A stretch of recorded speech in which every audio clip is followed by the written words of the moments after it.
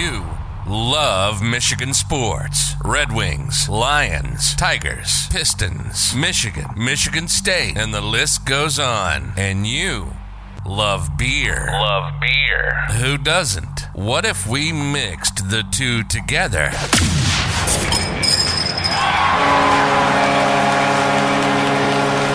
This is State of My Sports. We'll talk everything Michigan sports, like only we do, and then we'll down our fair share of beer from a local brewery, grading the beer throughout the episode. So pop a cold one on your end, and we'll get busy on ours.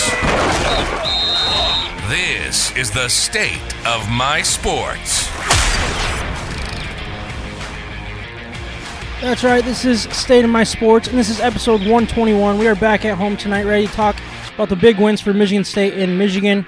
With the NFL kicking off this week, we're going to preview the Detroit Lions season, play the schedule game, and name some of the players that we're going to keep an extra close eye on. And what I want to call this a season of development. I think that's kind of, we'll get into our perspective on the season and stuff like that, but that's what I'm going to roll with for now. During our Betting Heroes segment, we're going to make some picks against the spread, and of course we will grade our Michigan beer from Siciliano's Market. If you're joining us live on YouTube, Facebook, Twitter, or Twitch, please let us know and be part of the conversation in the comments. Just really appreciate that type of feedback, and we want to know what you guys think we're right and wrong about.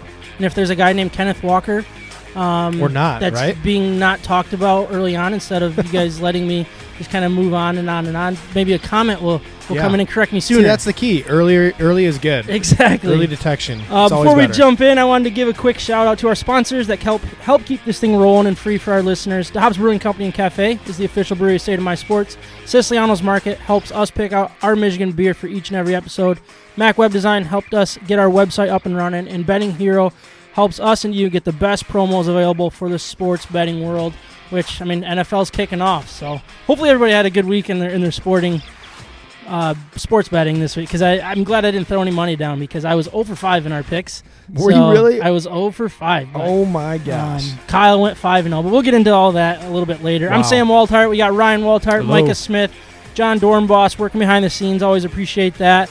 I mean, really, I didn't know where else to kind of start other than kind of more of the national side of college football. That was probably one of the best week ones. Can we just appreciate that we're here? We've made it.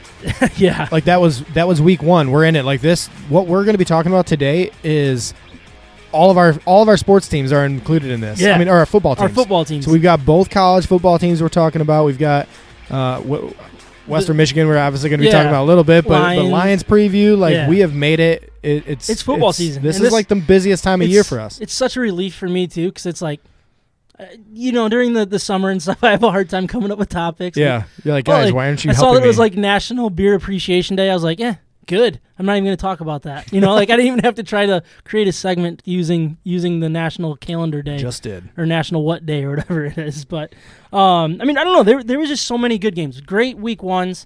Some really big top 25 matchups that were at least intriguing to watch. Some of them kind of were a letdown, I thought. Bad games, yeah. I mean, still, you got some big names. I think the one that stuck out to me was Clemson, Georgia. Yeah. I mean, that was... Did you watch that? Was that 3 versus 5? Is that what it was? Yeah, 3 versus 5. I did, and I tell you what, Georgia's defense man, they fly. Unbelievable. Yeah. That is the only thing that could contend with what Alabama's putting on the field.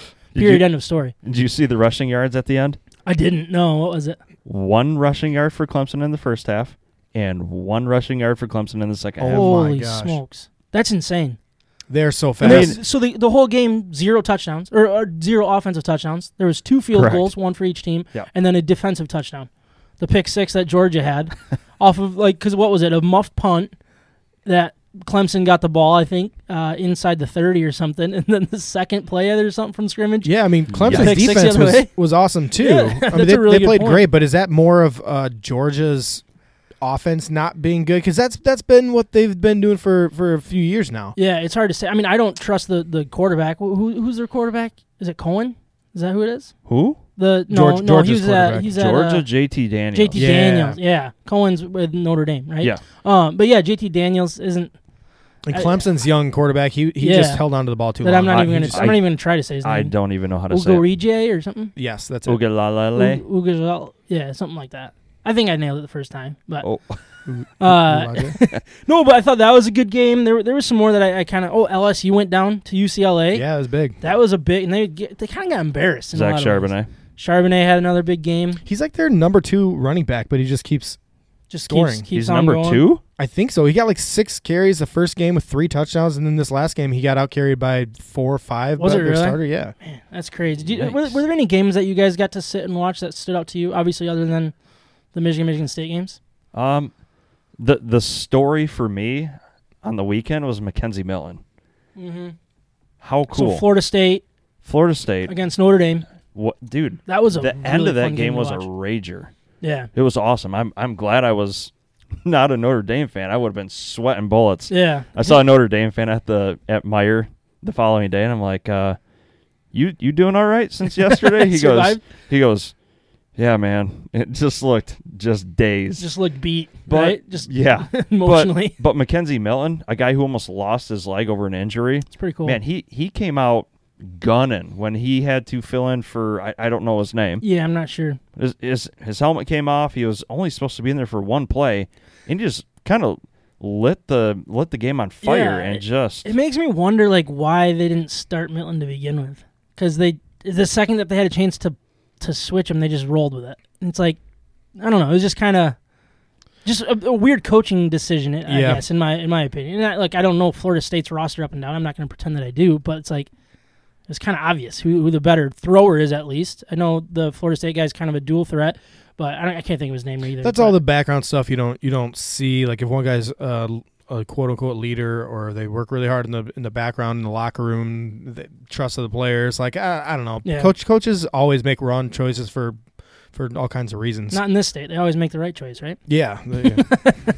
As evidenced by records recently. Yeah, exactly. Another one that I thought was interesting. So for me, I was really excited to watch UNC against Virginia Tech, because obviously I'm so sorry. What's his name? The quarterback. Howell. Sam Howell is like a guy that some people are talking about to be the next Lions quarterback. Could go to the Lions next year. Yeah. So I'm like, all right, I'm really excited to watch this game, and it was a letdown. And he looked not good. He looked rusty, I guess, to say the least, but he has nothing to work with. Yeah, but he also has nothing. I didn't think. He just did too much of what he's really good at, actually, is just running around in the backfield and taking way too long to make a decision. Yeah. And that's, you saw Baker Mayfield just thrive on that at Oklahoma, and actually the Oklahoma's another one that we could talk about too. Yeah, that game was insane. I didn't get to watch that one. Oh, you didn't? No. But it ended up being a pretty close game, right? Yeah, Oklahoma barely squeaked it out. And was it Tulane? And Spencer Rattler was throw 2 picks, I think, 1 touchdown. Yeah, I mean he was all over the place too. Was that against Tulane? Is that right? Yeah. Tulane, yeah. Okay, yeah. Another QB that Detroit might look at, right? Right, exactly. So it's interesting. Yeah, between those 2 guys, they're really the top 2 prospects this year for quarterbacks coming out. Yeah, and that's kind of the way I'm going to watch a lot of these football games is who the Lions could be mocked to. I know, what I mean? and then Oregon, their defensive lineman, Thibodeau. Yeah, Thibodeau got He's hurt out for the year, I think. Right? I think isn't that what they said? I didn't hear season ender, but I just heard he was hurt. No, I think it was just a sprain. Was it? Yeah, they weren't. I was hoping he could cause some havoc this week at OSU, but oh well. I guess we'll.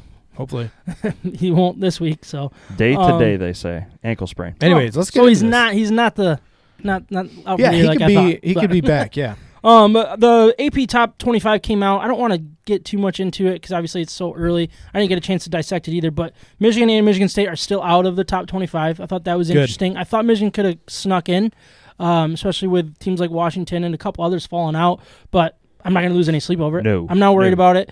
LSU fell all the way out of the top 25, rightfully so, in my opinion, but it's a long way to fall. What were they, 13, 14? I think so, somewhere around there. I don't remember exactly, but it was somewhere in there. So we do have a couple comments so far. Colin said, classic Big Ten game between Penn State and Wisconsin. Yeah, it was comical, but Penn State looks real nice. That's actually really good. I forgot about that game. I didn't get a chance to watch the whole thing. I from what I saw, I didn't think either team looked that great. I think a classic Big Ten game. I think he kind of nails it right on the head there with that. I think that was kind of the point. Yeah. No, it took me a second to get there. Thanks, sorry. Sorry. No, you're good.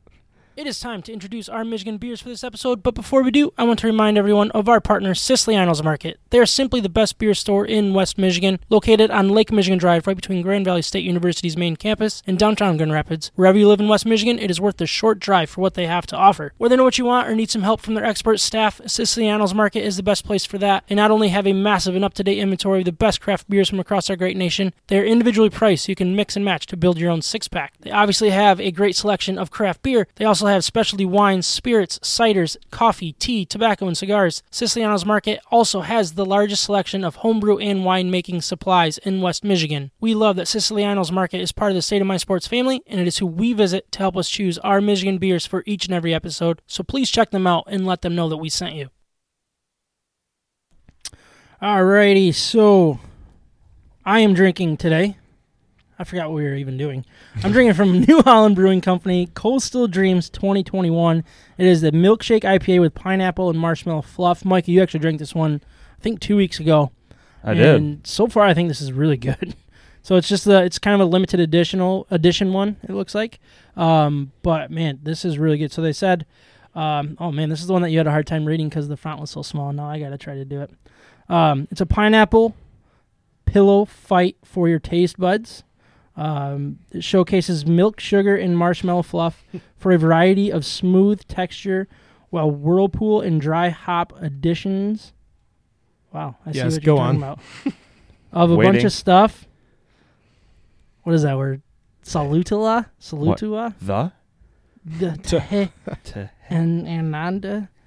And all right. And El Dorado results in a tropical hop euphoria. I thought it was a C. So, anyways, it's good so far. Crushed it. It's good. Well done. But we did have a comment. Bob Karen they're drinking from Big Lake Limelight, which I actually got to take one of those home. Love those beers. Yeah, that's a really nice light drinking beer. It really is. So like everything they have. Yeah, that's a good point. Yeah. What are you drinking, Ryan? I am drinking Blueberry Maple Stout from Saugatuck Brewing Company. It's 6.0%. This little description: a rich, sweet stout with classic malt characteristics with a bold, unique twist. This beer tastes like you can cram a fat stack of blueberry pancakes into a pint glass and smothered it with maple syrup. Channel your inner lumberjack just because, and you're in for a real treat. So, you're a big maple syrup guy. Oh, I'm a huge maple syrup guy. You made us some old fashions. Old fashions. Yeah. Yeah, what'd you think? I thought they were excellent. So, yeah. But you put maple syrup in it instead of simple syrup. Yeah, maple syrup just is better for you. It's not just water mixed with the processed sugar and everything. It's actually real, and it goes, in my mind, it goes really well with the orange bitters. Okay. And so that's the bitters that I went with there. Also could have gone with aromatic. Both are really good. But anyways, yeah, those are good. It turned out. Nice. Yeah, for sure. This beer is really good so far, too. I can taste the sweetness. I'm not a huge stout guy, but this really balances it out really nicely. It's easy to drink. Yeah, no, it's good. John, I haven't even talked to you yet. Is your mic working? I just want to make sure. I am alive. You are alive. How was your weekend? Good. It was good. It was busy. You said you played in some tournaments, right? Some softball tournaments? Well, I played in an 18-hole four-man scramble on Friday with friend of the show Trav Nickel and his dad Frank and how'd you guys do? Brother-in-law. I think we shot 11 or 12 under, but there were some other good teams out there. We just missed some putts, but it was all in all a good time. And then kind of had to switch gears to play some softball this weekend, a little wood bat tournament, and then a 35 and older up tournament. Man, the wood bat sounds interesting. I don't think I could do it, but it was a good time. It was just a lot of beverages out in the sun, and was able to catch up on a little bit of football here and there between games, but pretty much played throughout the day from 10 a.m. until 6 p.m. on Saturday, and then 9 a.m. until 1 p.m. on Sunday. Wow. So. Very nice, very nice. You guys must have done really well if you played that many games. Yeah, I mean, in the 35 and up team, we advanced into the semifinals, so that gave us 2 games on Sunday. But then in the wood bat, we lost our 2 out of our 3 right away, and that was kind of done. 2 loss elimination. So got it. Then Carrie commented, and she said she's drinking from Roke Brewing Company, the Rosé Kettle Sour. Ooh. Sounds good. That one sounds really good. I don't know if I need to grade this beer, but from you should still tell us what you're drinking. Yeah, from last week's show, was able to come home with some of these Cotton Candy Haze IPAs from Big Lake Brewing. So good. And a hat that I wore all weekend. It's all sweated out now, so it's partly destroyed, but had some questions from other avid craft brewery enthusiasts throughout the weekend. Man. Did he drop the podcast to him? Did he tell him? I did. The one more than Ryan's ever done for the podcast. Yeah, like twice as much. Getting listeners and stuff. Yeah, love it. The one feller he was into NASCAR. I didn't say we cover that every week, but maybe we got to start doing that to hit that niche market. Yeah, I think we just did. Perfect NASCAR. There was a race. We just said it on Sunday. But so far, the cotton candy, the cotton candy is tasteable in this IPA. It's pretty smooth. Nice, Micah. What are you drinking? From Eastern Market Brewing Company, their Market Day IPA. This is a limited edition, and it's actually brewed in collaboration with Ferndale Project in Ferndale, Michigan. I don't know what Ferndale Project is. I don't know. But it's a Session New England style India Pale Ale. It's got Citra, Simcoe, and El Dorado hops. Their malts are the 2-row oats and wheat, and a lot of pineapple, and it's a 4.9%, so it drinks really easy. Also, before you hit that button, if we're looking for NASCAR fans, I think they all like motorcycle racing, like dirt bikes and motocross, supercross. I'm your guy. Just letting you know. I should have hit the button before you said that. Okay.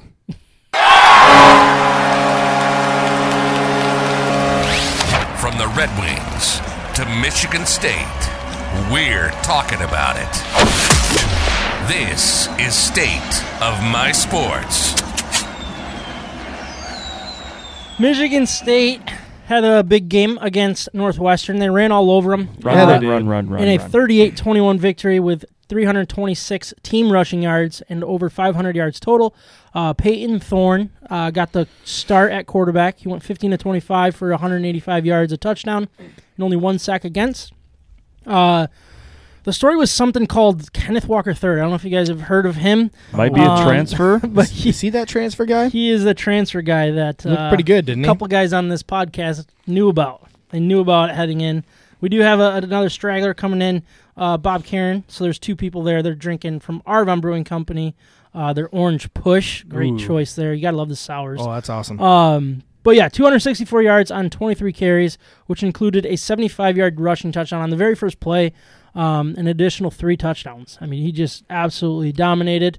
So 4 total touchdowns, 264 yards. I just have to repeat that. Exactly. I thought the defense is still a little bit of work in progress. Oh, wait, hold on. I just want that to sink in. I think he doubled his career high leading into this, and he was on the watch list for a breakout. Well, for the running back of the year award, yeah. Yeah. Another funny thing is Michigan State had 0 rushing touchdowns from. I think 0 rushing touchdowns last year.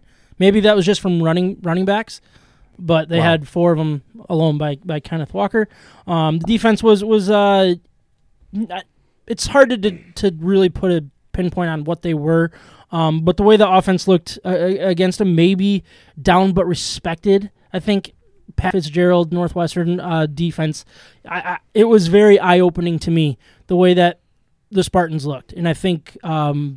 Here in the state of Michigan, people should be really excited about that because they might not be, contenders, but man, they're not going to roll over in the season. And I think we underestimated them heading in. Not all of us, but just as a group, we're a little iffy on what we were going to see from them, and it was very impressive. I think if you take last year into account and the new coaching staff and just a lot of the unknowns that we couldn't have known unless you're like just an avid fan, you're following this. But even those guys, a lot of that's wishful thinking. They added, 20-something transfers? I mean, you just don't exactly know what you're going to get out of these guys. But what I thought overall is these transfers looked like difference makers. And I'm talking on defense too. And so, you kind of question the defense. Before we get all over the offense, let's jump into the defense because I think it is an important part of what they did and what they pulled off because Northwestern, although they're not a high-powered offense and they had some different things they had to work out, obviously, very clearly, there were some missed opportunities there.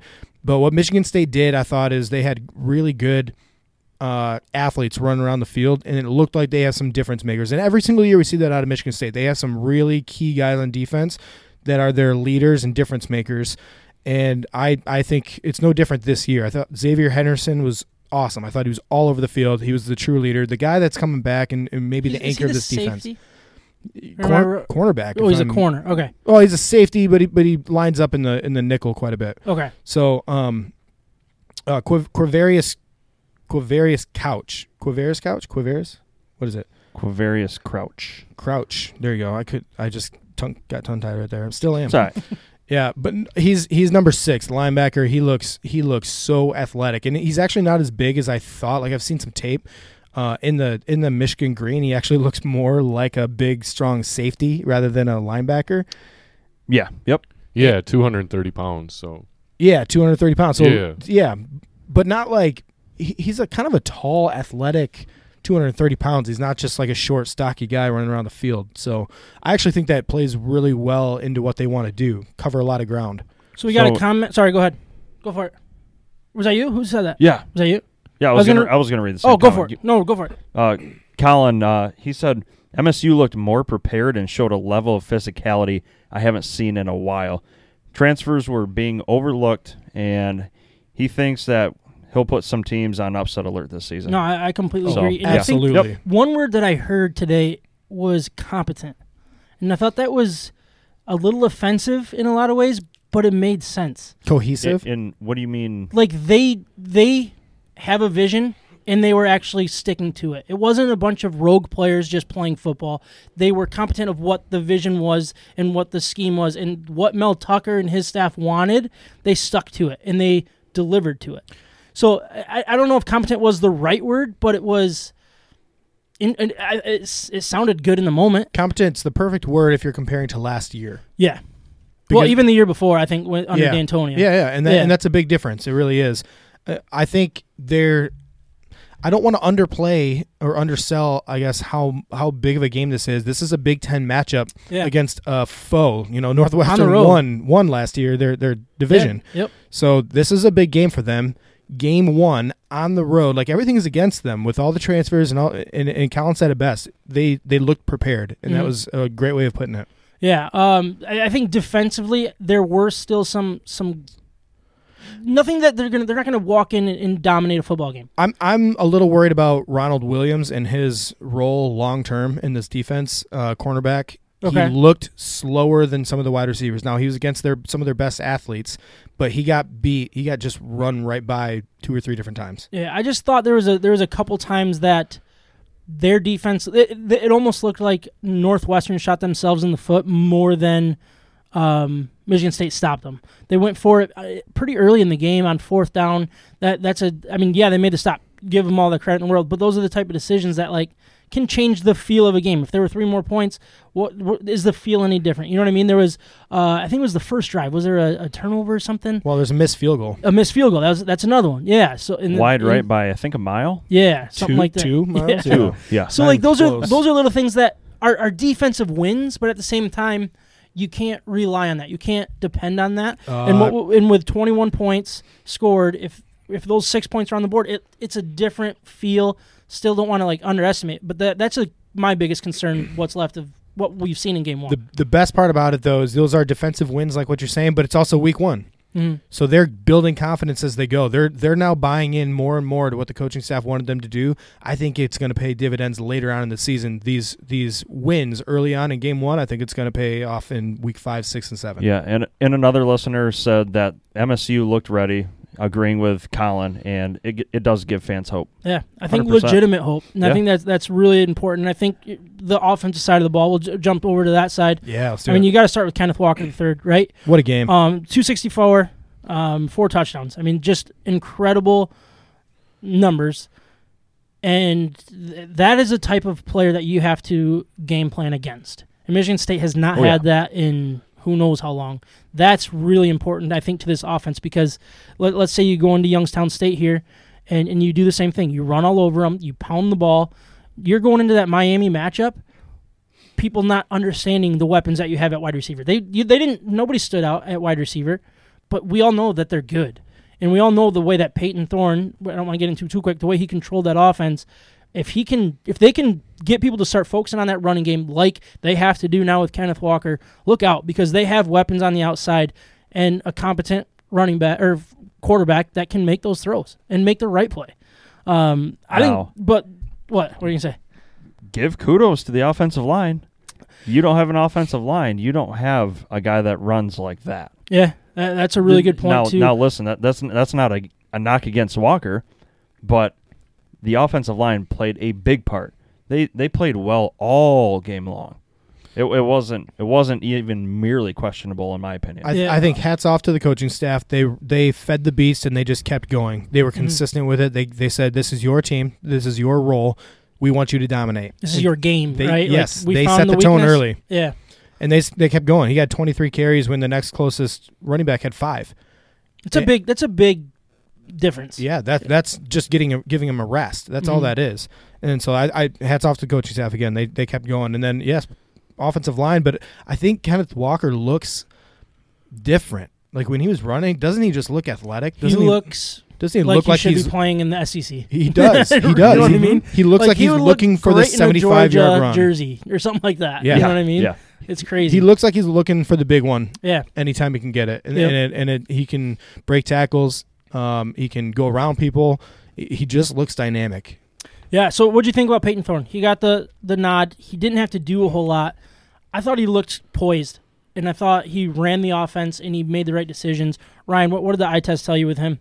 I loved the fact. So last week, preparing for this week, we talked about the quarterback battle. There was the transfer coming in who with more experience. So I didn't really like his throwing motion or anything like that. But Payton Thorne is the younger guy that maybe it'd be good to give him some time to get familiar with the offense, build trust, confidence with his teammates and all that.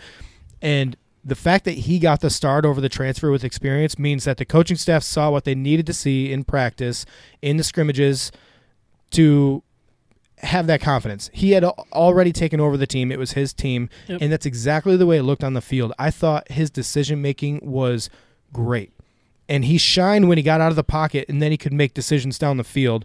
And that's what we talked about his strength was. But what I was impressed with was the early decision-making leading up to those events. 3rd and 5, 3rd and 7, when you need to make something happen, he was at his best. Mm-hmm. He's going around the outside of the pocket, looking for something downfield, and then he's the dual threat run type quarterback as well. And he's got legs. He does, man. He's got legs. I was surprised when I saw him moving around. Like I don't remember seeing that last year as much, and I was very impressed. Yeah, and I just think his arm. Remember we talked about his arm being alive, like lively, and the throwing motion is smooth, and it doesn't get stuck anywhere. Mm-hmm.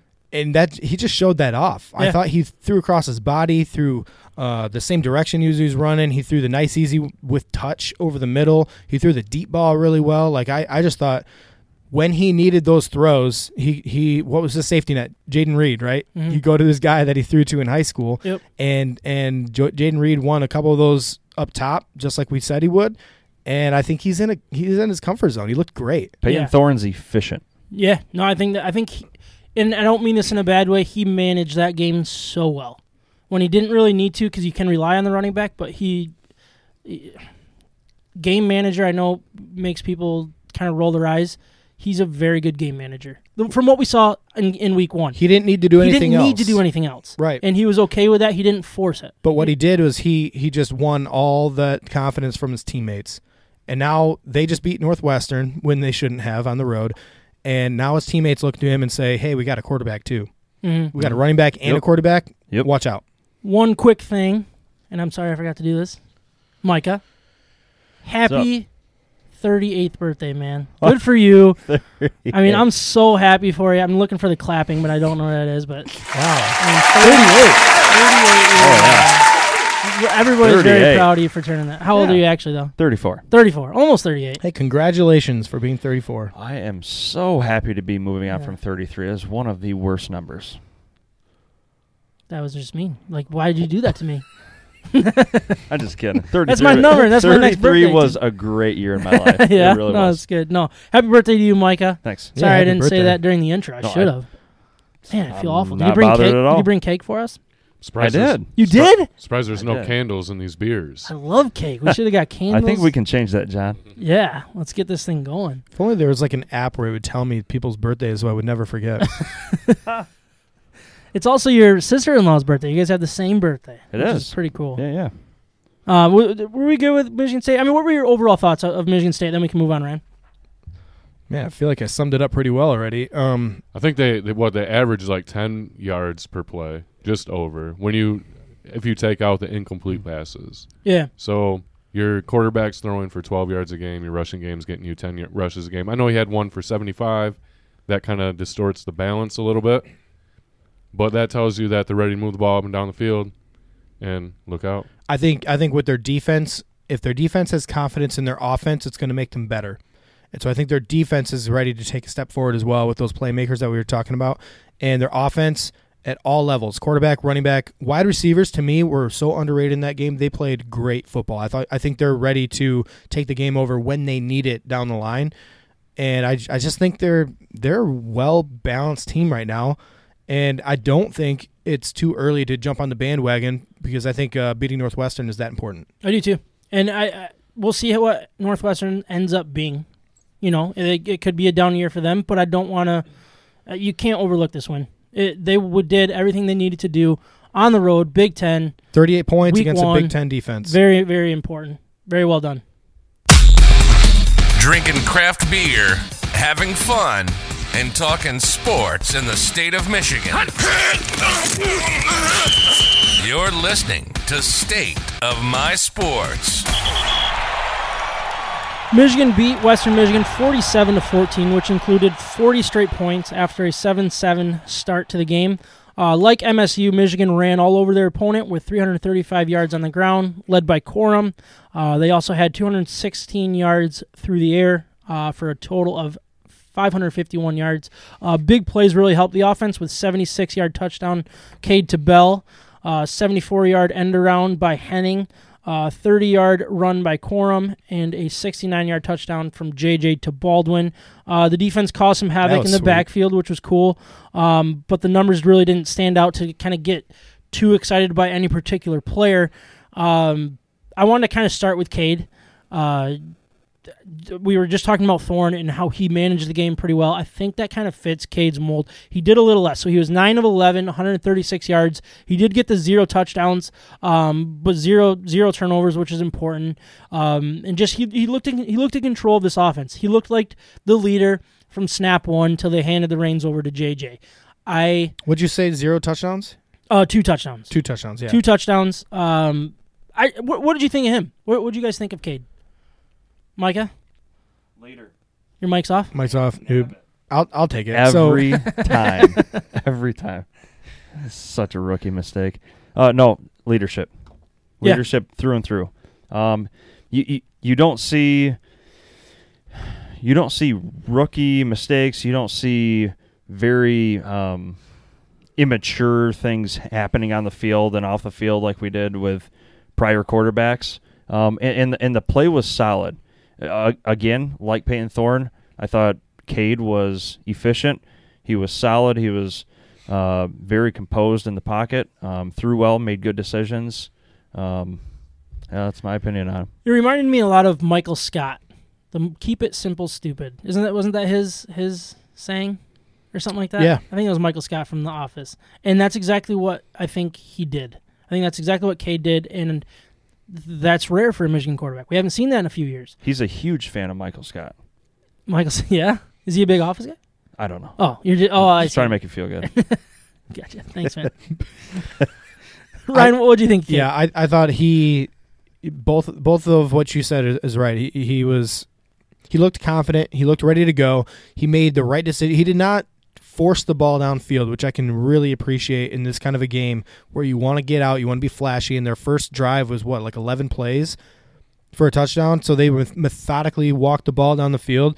Now, somebody could look at that and say, well, against Western Michigan, why are we getting to third downs every single part of the drive? Yep. But the fact is they converted those when they needed them most, and that is just such a confidence builder for a quarterback to do his job, to get the team down the field when they need it most, time after time after time, to go out and score in their first possession. That did happen because of stagnant play calling.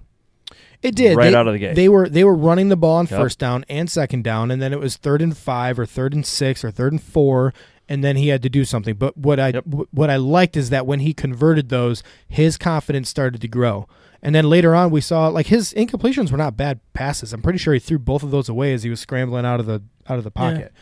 So I think he made on every single throw, he made the right decision, and that's just great to see. And not only that, but some of those deep balls, that shows the touch and the ability where he's not just a game manager. I think and we saw it last year, I think he can throw the ball down the field with accuracy, and that's where he's going to be at his best when he gets to that second level. Yeah, I think the most important, like the best thing that I saw about the deep balls was, the accuracy, but he was also throwing it like to a spot that only his receiver could get it. There were too many times like when Patterson was throwing downfield, it was a 50-50 ball. Yeah. These are not 50-50 balls. These are 95% balls. You know what I mean? And the catch by Bell that ended up being a pass interference, kind of a bad call.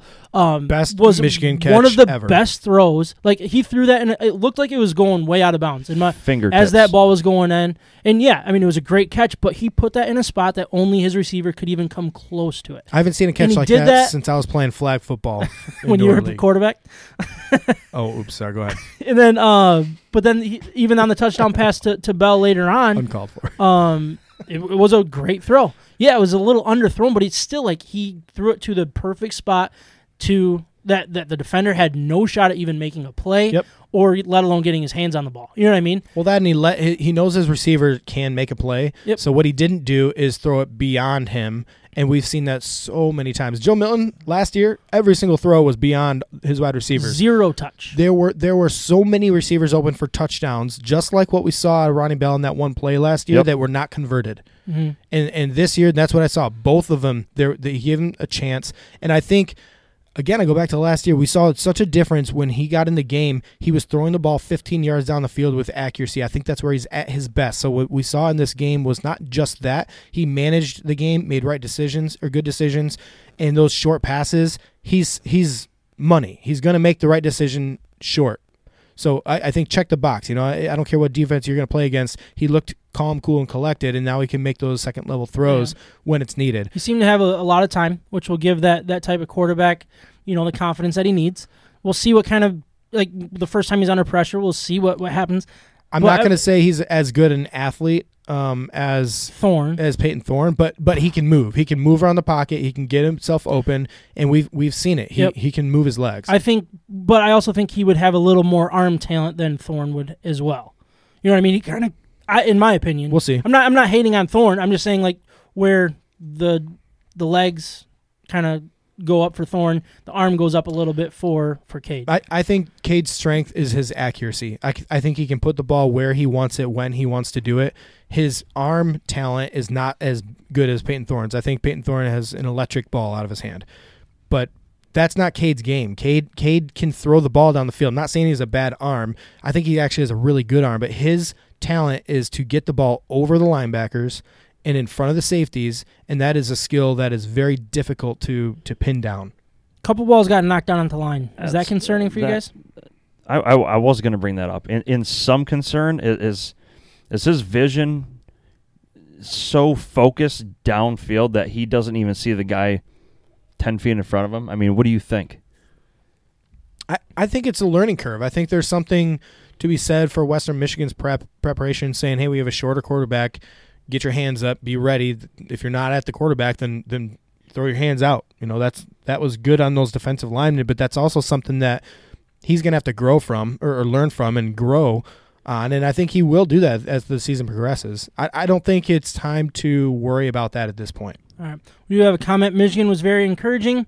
They had a plan and stuck with it, and the defense really did look well. So I agree with that. I think the defense wasn't crazy good by any means, but they created havoc, which is important. They weren't sexy. Yeah. But they got it done. Yeah. Man, I thought they had some sexy players out there. Oh, but yeah, we'll get to that. Yeah, real quick, I did want to touch on Corum. Let's get into Corum. He didn't get the start, but was the guy. I mean, he had 11-yard run. Oh. Yep. With 11 yards. Did he have other? Holy smokes. He had another yard, I would assume. I think he had more than 11. Wait. On 14 carries. What are you trying to... Look up. What's 11 yards, son? He had 11 yards, son. He had 11 yards. So he had 111 yards on 14 carries. On 14 carries and a touchdown.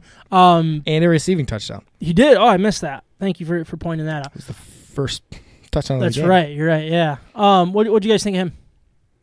It's absolute stud. Yeah. This is the dude I was so excited about going into the season, and he showed it. I love Hassan Haskins. Haskins is still a great running back. Dynamic duo, those two. But this game, Blake just outshined everyone as far as athleticism and the way he played the game in his respective position. Blake just tore it up. Yeah, he really did. What's his nickname? What's the nickname the team has for him? I don't know. It's something like Mighty Mouse or something like that. Like it was like a superhero kind of thing.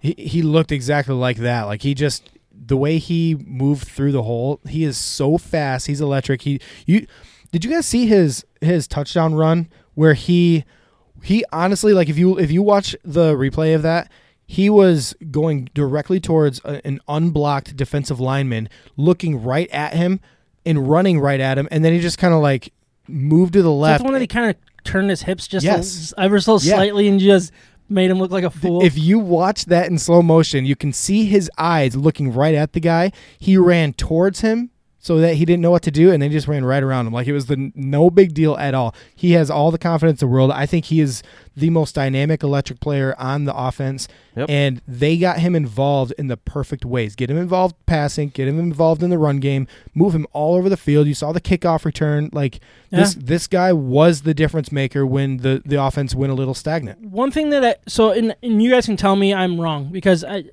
have a hard time like looking at what I saw. So I want to go back to kind of the mix of Haskins and Corum. For me, it's like I look at Haskins as they were trying to pound it. You know what I mean? He's more of the pound it guy, right? Like the guy that they're going to hand the ball to more inside the tackles, in where Corum's going to fall into, I don't want to say gimmicky run scheme.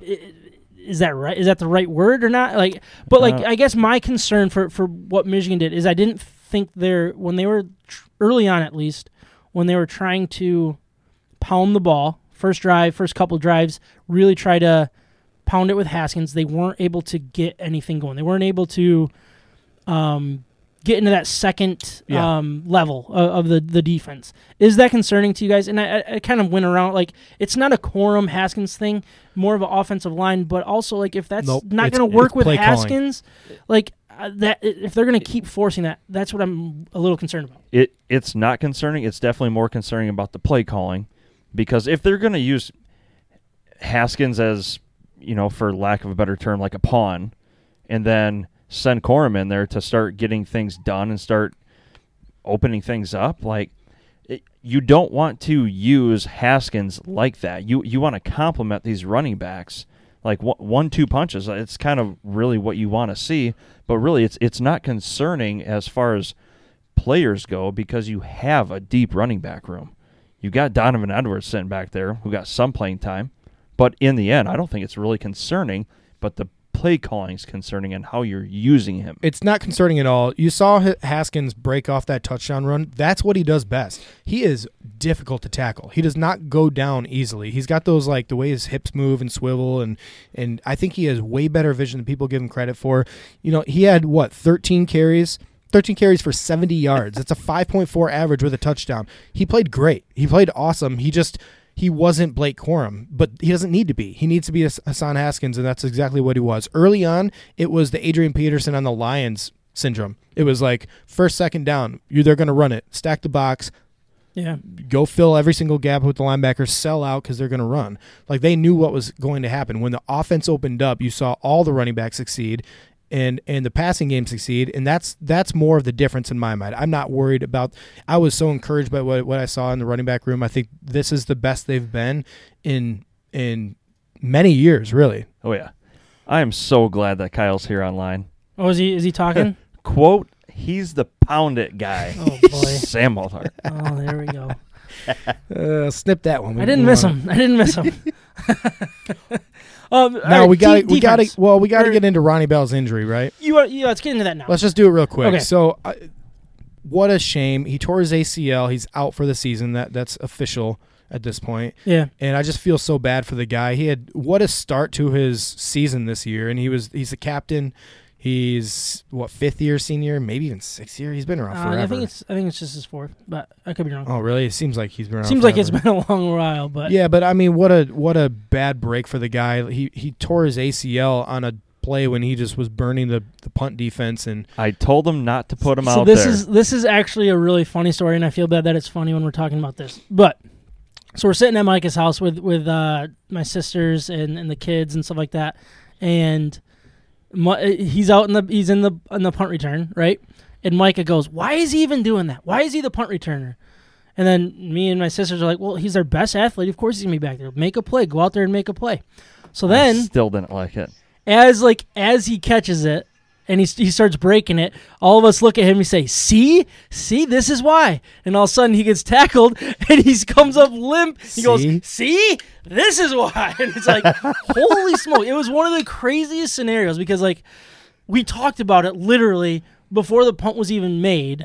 And then seconds ensuing our conversation. Throughout the play, it was absolutely insane. But I mean, I agree. Too bad. It sucks that he's hurt because he is a leader, and now I think his shoes can be filled a little quicker, and that might be unfair because they've got some people not to the extent, but they're deep enough, and they can bring. Yep. This is going to give another young guy playing time. Well, you know what I mean? Dalen Baldwin too. Dalen Baldwin had that huge touchdown play.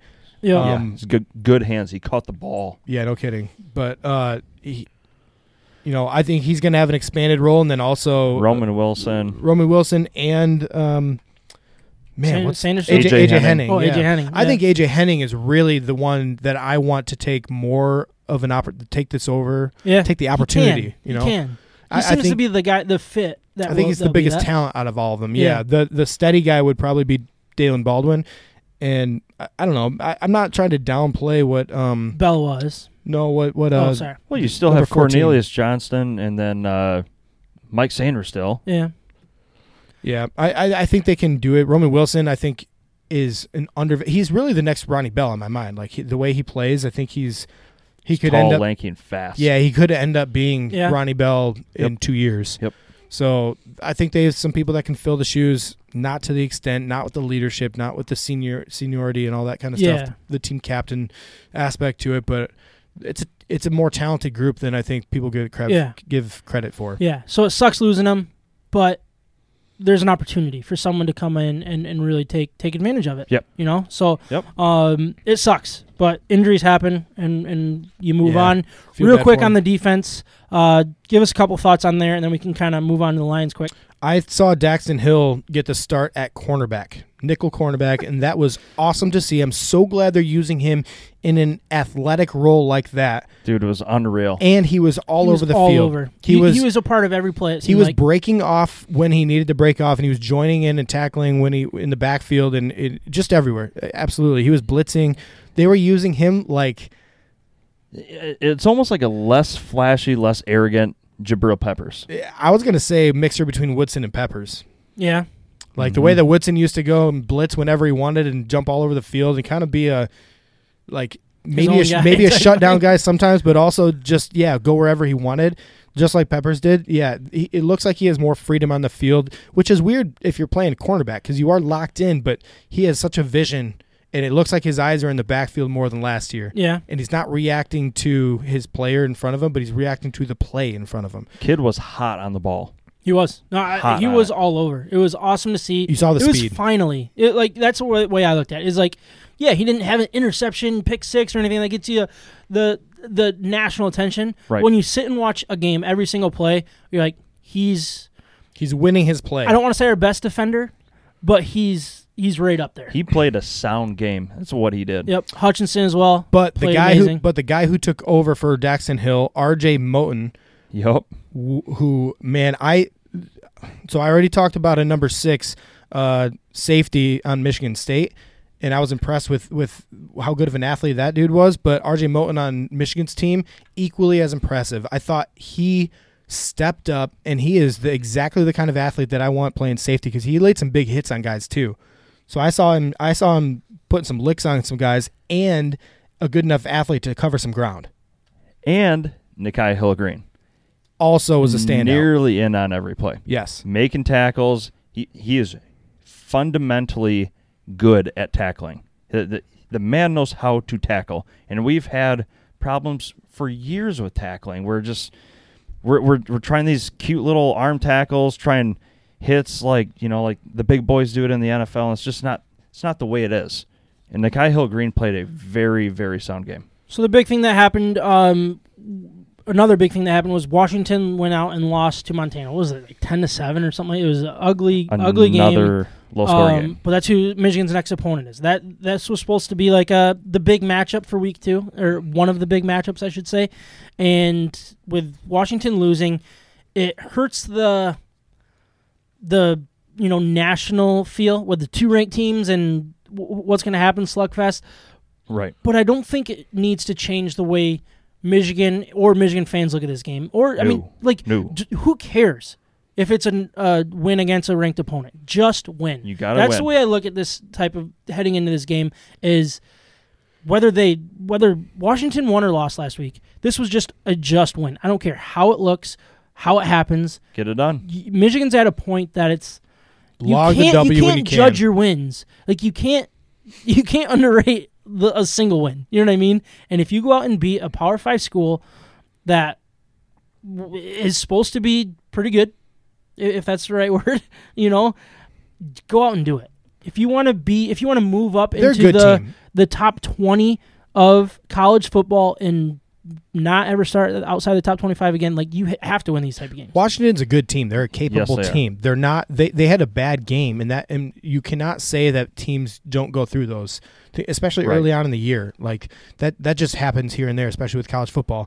So Washington is going to be much better competition than Western Michigan. Yes, but I think what you just said, Sam, is saying like yeah, some people would say we're maybe overblowing this game against Western Michigan. I don't think so. I think this is important. Every single game right now for Michigan is important after last year's season, and that's just where we are with the program. So, just like Michigan State, every single win is that big of a deal because of recent history. So to get out of that recent history, you must win games that you should win, and this would be a big game. Power 5 school. It's not Western Michigan. It's somebody with a real name.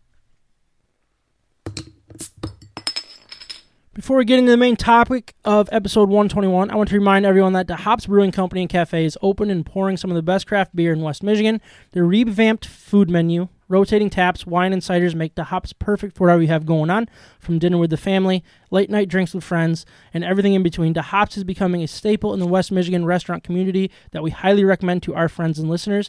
And they had that coupon go out for get a beer for a nickel for a meal over $12. So if you haven't used that one yet, please do so. They're the official brewery of State of My Sports in 2021. And if you mention State of My Sports, you'll get a nice little discount off your first beer.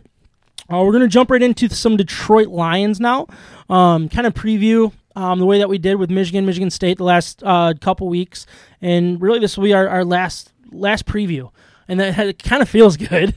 We can kind of move past it here. Get past it. I mean, previewing professional teams is a way different feel than college because there's so many question marks, I feel like, in college. But then you look at this Lions team, there's a lot of question marks here, too. But we know the they're professionals. We know the names. Exactly. It's not, 24/7 Sports told me this guy's going to be good in 2 years, and it's 2 years now, so he's going to be good. No, we know these guys. They're professionals. This is what they get paid to do. And we know a lot about them. And I think, starting with the offense, let's start with the quarterback here. Obviously, it's Jared Goff replacing Matthew Stafford. I'm very intrigued. Perfect. I think that's where I'm at with the Lions in general. I'm very intrigued. But Goff is one of those guys that I've never thought was as good as the NFL thought he was when they were winning. But I also don't think he's as bad as the NFL thinks he is now. And where is he going to fall? Where is that going to end up in Detroit? Year one, I think, is a really big question. I mean, if we've got to get into year 2 and see how it develops. But year 1, he's still probably one of our best players. Whether he's good or not, we're not gonna learn a whole lot about this guy unless it's surprisingly good. You know what I mean? So NFL has Jared Goff ranked basically dead last out of all quarterbacks in the NFL. Yeah, he was behind even some backups, I think. Yeah, he was, and I think I know he's not as bad as that. He's not the worst quarterback in the NFL, and I agree with you. Last year, that is not true. Jared Goff, he was in a really bad situation and still won a playoff game for him. So, I think he has something that I'm not going to say he's a standout quarterback or a top 10 talent or anything at this point, but he has been in the past, and he's not the worst like he was last year. So he's somewhere in the middle, and I don't know if that's good enough. If he's, let's just say in the end he's the 20th ranked quarterback and 20th best quarterback in the NFL. No, I don't want to build my team around a 20th best quarterback in the NFL. I'd rather go get a big-time talent in the draft. But he's not the worst. So let's stop pretending that the Lions are the laughing stock of the NFL, because I don't think they're a laughing stock. I think they have too much talent to be a laughing stock. They might be a bottom third tier offense at the end of the year, but this is one of those moments, I think, for Jared Goff where he can say, screw all of you. Yeah. I'm going to prove you wrong, and wait and see what I do. And if that can happen, man, that's why it's so intriguing, because I would love to see that. I would love to see him prove people wrong. And what if he ends up being a top 10 talent? What if he says, hey, I was the first overall pick. I signed this big contract literally 2 or 3 years ago and was a Super Bowl contending quarterback 3-4 years ago. Mm-hmm. And I'm not that far removed from it. I was just in a bad situation where I hated my coaching staff and they hated me, and we just didn't get along. And now I'm in a good situation where I like the people that I'm around and I have a better attitude about it. That's possible. It's possible. I don't want to say that that's the case, and I don't think you want to say that either. No, I'm not. Because I'm just throwing stuff out there. Yeah, but I mean, if you can make it to a Super Bowl, you're not awful. Well, right? Rex Grossman was awful. That's a good point. So he made it. But like one thing that Joe Flacco was awful. With Goff is Cam Newton. Yeah, that's a great point. Was really good. We could just name a whole bunch of them. Yeah, Kaepernick, like every year. Yeah, Eli Manning, multiple times. Let's just keep going. Trent Dilfer. And you know what? I'll take any one of those for a Super Bowl winning team. What a last name, Dilfer. Aaron Rodgers, I think, made it to one Super Bowl. Man, that's weird. Only one. Here we go. But no, I think it'll be interesting to see. Like, this is I think his first opportunity to be a leader, too. If he wants to be. I think they voted him team captain, which is cool. But like, in a lot of ways, it feels like they're letting the reins off of this guy, but it's just in a different jersey. You know what I mean? Like, he's coming into Detroit to be Stafford's replacement for now, and man, that chip on the shoulder of the way he was treated the last year and a half in St. Louis, or not, sorry, holy smoke, St. Louis? That's a throwback. Yeah, St. Louis. Los Angeles. Greatest show on turf. And under that, Sean McVay's shadow, because even when they were making the playoffs and doing what they did, it was about Sean McVay. Yep, it was all about Sean McVay. And look, I think he's a good coach, so I don't want to like underestimate that. Yeah, but why was he the worst at dealing with Jared Goff last year? Why was he the worst at managing his quarterback the year before that? So he gets none of the blame. Yep. McVay doesn't get any of the blame. Who gets all the blame? It's quarterback. Quarterback. Yeah, it's Jared Goff. He gets blamed for all of it, but he doesn't get any of the riches, I guess, the praise. The more that, so it's going to take me a while. I'm still not over the Stafford moving on thing. I'm not going to get into that right now. But the more I look at bringing in Goff and not drafting Stafford's replacement, seems like one of the best moves I've ever even seen. Because like if you drafted your the replacement of Stafford and he was young, you're going to have the fans divided, because the fans were divided in a lot of ways with Stafford. The haters hated, the lovers loved. And if you drafted his replacement, they would just switch sides. The haters would hate the new guy just because he's not Stafford, and the lovers would love the new guy just because he's not Stafford. That's not a good way to do this. Goff can come in and be like, all the fans are just kind of like, okay, like, let's see. And if he can win this fan base over, everybody will be on board. And it's not going to be split. Well, because what's not split is the trade. The trade's obvious. Because Matthew Stafford demanded a trade. He didn't want to be here anymore, so they traded him. We got 2 first-round picks out of it, third-round pick, and you know the whole story. Yep. It was a good trade for the Lions. And now we're saying we also did not draft the next guy, like what you're saying. So that gives more confidence and shows a little bit more of an opportunity to Jared Goff. So it's his to take. I mean, it is all up to him on how this season goes, and I think that's why it's so fun to watch, because he could be playing for his next contract after this big one expires, and who knows? He could be like a Fitzmagic where he gets better with age and with a beard.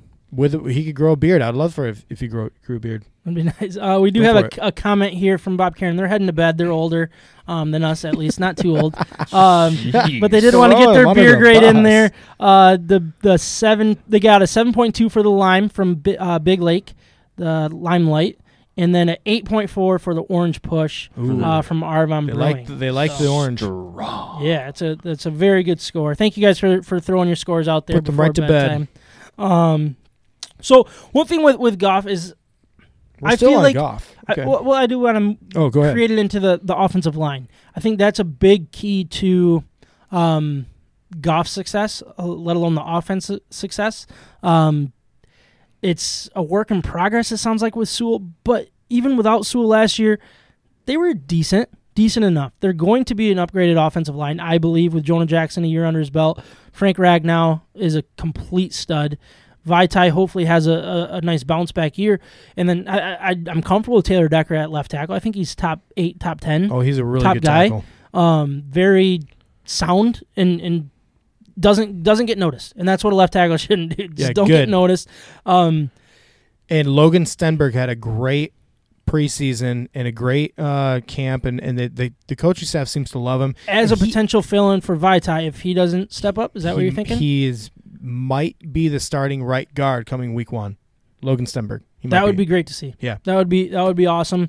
But really, I think Goff, he was proven to be good out of the play action and short throws out of the play action in Los Angeles. If he can have time, if you can develop a running game with this offensive line getting the push that we hope that they can, they are so important to knowing what Goff could be. You know what I mean? And I don't know. Do you have any thoughts on the offensive line real quick? Or? Yeah, I mean, I think if Sewell, I think the more he plays, the more he's going to get comfortable. What I think is the potential risk is his mindset. If he keeps getting beat on a regular basis like we saw in the preseason, week 1. Oh.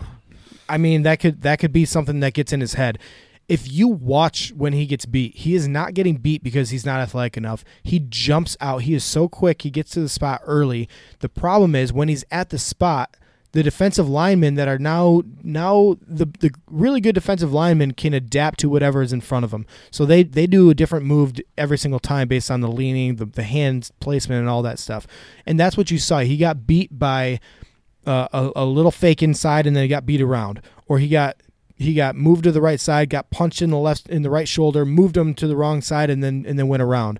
Or he got beat around a couple of times, so he jumped outside and the guys just cut inside. So they were playing mind games with him. Mm-hmm. It was not a physical ability. It was not a strength issue. It was all about technique, and I think because he's on the right side, I think he's still learning that technique. Development, right? Isn't that what we said at the beginning of this this conversation is the development year. Just let it play out. Mm-hmm. Listen, you want to go to the postseason. I get it. In the end, you're probably not going to go to the postseason. Just focus on player development and prep for the next 2 to 4 years. Don't worry about it. So what if he has a mediocre or subpar year? Yeah, it's just Jared Goff that's going to get hit. He's replaceable. Yeah. It's not a rookie. Hopefully, right. We'll move into some weapons, starting with the running back room. I think it's very intriguing as well. Swift is either going to have a breakout year, or I feel like it could be another missed second-round pick, another wasted second-round pick. And I don't want to put that much pressure on him because he is still young. It's still only year 2, right? But I need to see something. You know what I mean? I need health. I need to see some kind of fire. And it's probably not fair of me to think that he's going to be at every down back yet. I don't think he has to be with Jamal Williams either. I don't want him to be. I don't want to put that pressure on his body at this point. He hasn't been healthy. Just stay healthy for a while. So I think he's intriguing, though, because he has the ability to. I think we've seen the flashes. Oh, yeah. He's dynamic. For what he can do. And I don't know. I think the running back room in general, getting rid of Kerryon, getting rid of AP, and letting it be Swift and Jamal Williams, I love that tandem right there. I think Jamal Williams is the key here because he's the safety net. He is the guy who will be consistent, and he's got the attitude for it. He just brings so much energy to the team and fun energy to the team. So he is a guy that the Lions will be able to rely on. Third down, he can do it all. He can pass block. He can do anything he needs to. He can be the bell cow if we need him. I think one guy we're not bringing up right now is Jamar Jefferson, who was our 7th round or 6th round pick that we actually traded up to get him. The team loved him coming out of college, and I think he's only shown really good things so far through preseason. He's steady. So if there is an injury, watch out for Jamar Jefferson. What kind of running back is he? He's not an extreme athlete. I would actually say he's kind of like Hassan Haskins, actually. He just plays a good brand of football. He's not easy to tackle. He moves his hips around. He breaks arm tackles. He has really good vision. The coaching staff just raves about his vision and getting to the right hole at the right time. And I think he's just all running back. He's not going to stand out in the combine, and that's where he lost a lot of his value because he's not that fast. He doesn't bench press that much, but overall, he's just a better running back than most running backs. I feel like those type of things are so overrated in a running back because it's all about vision and the way you can see the field and the way you are confident in your running. Yes, and that's exactly what he was, confident, and he could see the field. I hope he is. Real quick, going back to Jamal Williams, Mike, obviously being a Packer fan, I didn't watch him nearly as much as you, obviously, and I don't know much about him. I know he's a powerful guy, but can he catch the ball out of the backfield? Oh, yeah. So he can do it all type thing, but he doesn't have to do it all. Is that a fair look? For those of you who don't know, he is a do it all running back, and he's basically like just kind of like maybe like a poor man Aaron Jones. He is really, really good. You will like him. He is super dynamic. He's got good hands. I don't know what his numbers are like, yards after catch, but he can get upfield, and he is good.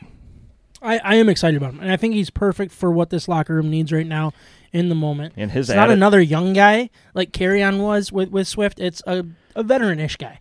And his attitude and personality, like Ryan said, is almost unparalleled. He's so incredibly positive. It's almost unheard of. What a good guy. I've just seen a few videos of him, and he's just always has a big smile.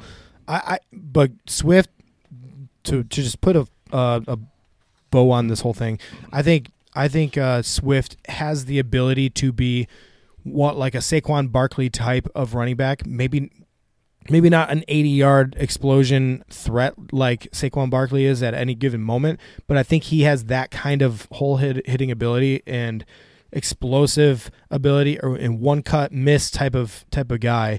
And if he can stay healthy, and if he actually can be healthy for an extended period of time, we're going to see really great things out of him. Sam likes him enough. He drafted him. Did I? Swift. Jamal Williams? Yeah, I drafted Swift. Yeah, Swift. Oh, nice. Sure. It's worth it. Yeah. Worth a shot. Yeah, he's healthy. He's playing week 1. That's a win. There you go. That's a win. More weapons, wide receiver, tight ends. I just look at this as a wait and see. Obviously, Hawkinson's going to have his. He's going to be very important for Goff. He's, I think, due for a nice big season. But the wide receiving room still feels slim, and I don't want to overthink it, because you look at playoff caliber teams, like the teams that are in the Super Bowl, they don't have the guy. You know what I mean? It's not about the number one, Devontae Adams, like DeAndre Hopkins. You don't need that freak of nature that you can rely on with 12 catches a game. You don't need it. It's nice to have.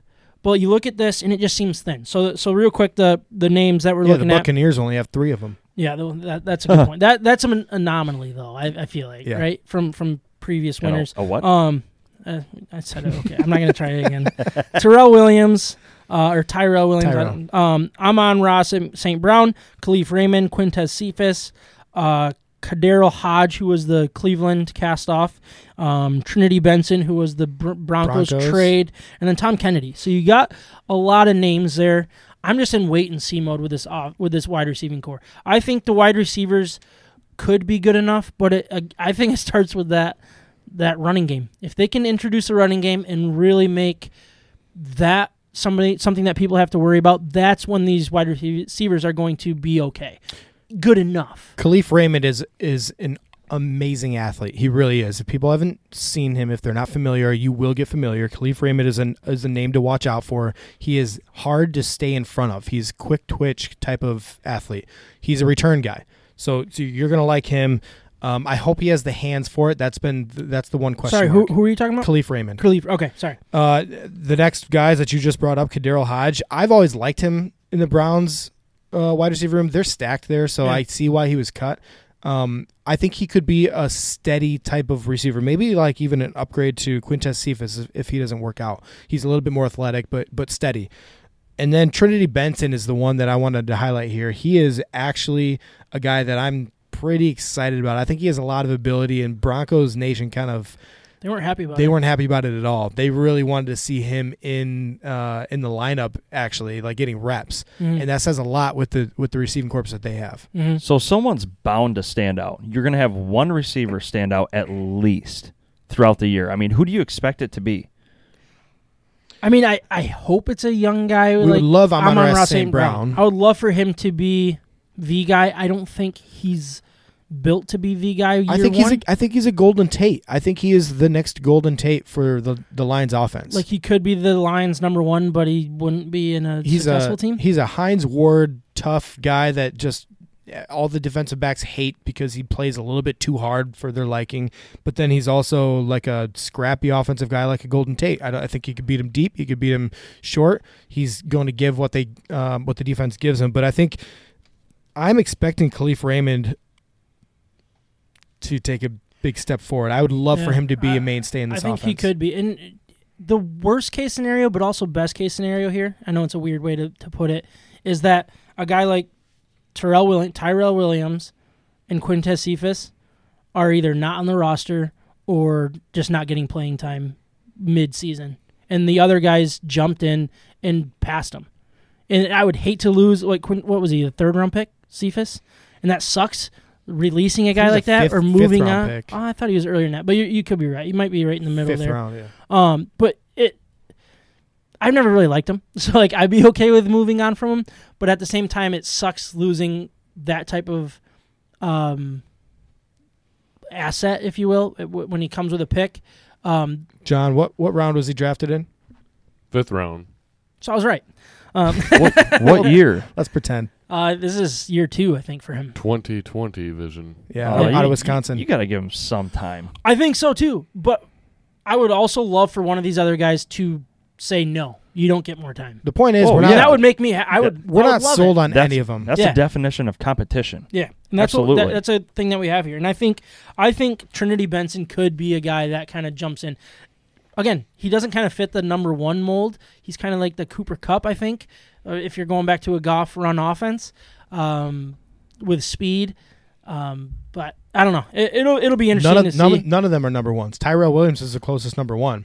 He's done it before. He's not going to be that guy again, but he'll show flashes. We'll see him. So we'll move to the defensive side of the ball, starting with the defensive line. I personally loved it. I love the defensive line, and I probably shouldn't. I feel like I've loved them longer than I should have.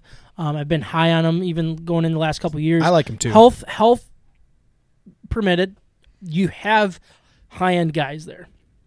I think it starts with Michael Brockers. I love bringing that guy in. I think he could be a guy. I think he played a much bigger role than the NFL gives him credit for in what other people did around him. His stats weren't crazy. He wasn't explosive or like getting in the like sacks or anything like. His numbers aren't what's important. He's not bad at getting sacks. It's not bad, but I think what he does and what he brings to a team is not measurable in stats. His leadership, but also like creating havoc to give another guy option. The Rams paid him a decent amount of money. Yeah, they did. And they couldn't afford him. That's basically why the Lions I think they traded for him, right? Was it a 7th round pick or something like that? or a late round pick of some sort. But that was why they had to move on. It's not that they didn't want him or he wasn't useful. I think he plays a big role in what the Rams do on that defensive line, and I hope that he can bring that into what the Lions need him to do. Well, not only that, last year's late round pick, John Penisini, was awesome. But he's a bigger guy. He's a run stuffer. He's not going to get after the quarterback too much, but he moves bodies. Mm-hmm. That's what he's there to do. So he can help develop John Penisini. And then the two defensive tackles that we got this year, Aleem McNeil and Levi Onwuzurike, you couldn't ask for a better role model. Just personality, the person himself, and then also his play on the field. He's seen everything. He knows what to do, how to react to each situation. So those guys are getting to learn from a true veteran, a leadership guy. He seems to be the leader in the clubhouse on defense. Yeah. Yep. And he's the voice of the defense right now out of all those guys. So I think it was the perfect veteran presence to bring in with this young group of guys. Yeah, and you didn't bring up Deshaun Hand. I know his injuries have been an issue. If he can be healthy, I still think he can compete in this league. I think they put him on the IR for now, right? First 3 weeks, he's definitely out. Yep. Which you get used to. I mean, we're all used to that now. But yeah. And then I did want to put the outside linebackers on the defensive line because I think we're going to see them there more. It's going to be similar to what Michigan's kind of transitioning to do, right? But Trey Flowers and Romeo Okwara, I mean, who would have thought that somebody would pass what Trey Flowers is important? I think Romeo Okwara might be our better guy. He's the key. But Trey Flowers is no slouch either. If it all is, he's not, the league hasn't passed him by yet. So I think is what I want to say. Trey Flowers, if he's healthy, he is a really good all-around defensive end. He can hold his own in the run defense, and then he can also get to the quarterback here and there and get 7 to 10 sacks a year. We've seen him do that on a bad defensive line with the Lions. And then what Romeo Okwara's breakout year last year, he is the key because he's the speed guy around that can bull rush when he needs to. So that's the guy that the defense has to plan for to beat the tackle around the edge. So the way I want to picture this is our ends, outside linebackers, are going to go more wide to force the quarterback to step up more, and that's where Michael Brockers, Onwuzurike, Nick Williams will kind of cause havoc that we haven't seen before. Is that fair to say? So Romeo Okwara is going to be the one to beat guys around the edge. Okay, so it's kind of like it's a little offset, right? All right, and then Trey Flowers is going to be the one to engage the defensive lineman and break off to make the run stop when he needs to, and then maybe use his hands well enough to get through the inside or the outside for the sack.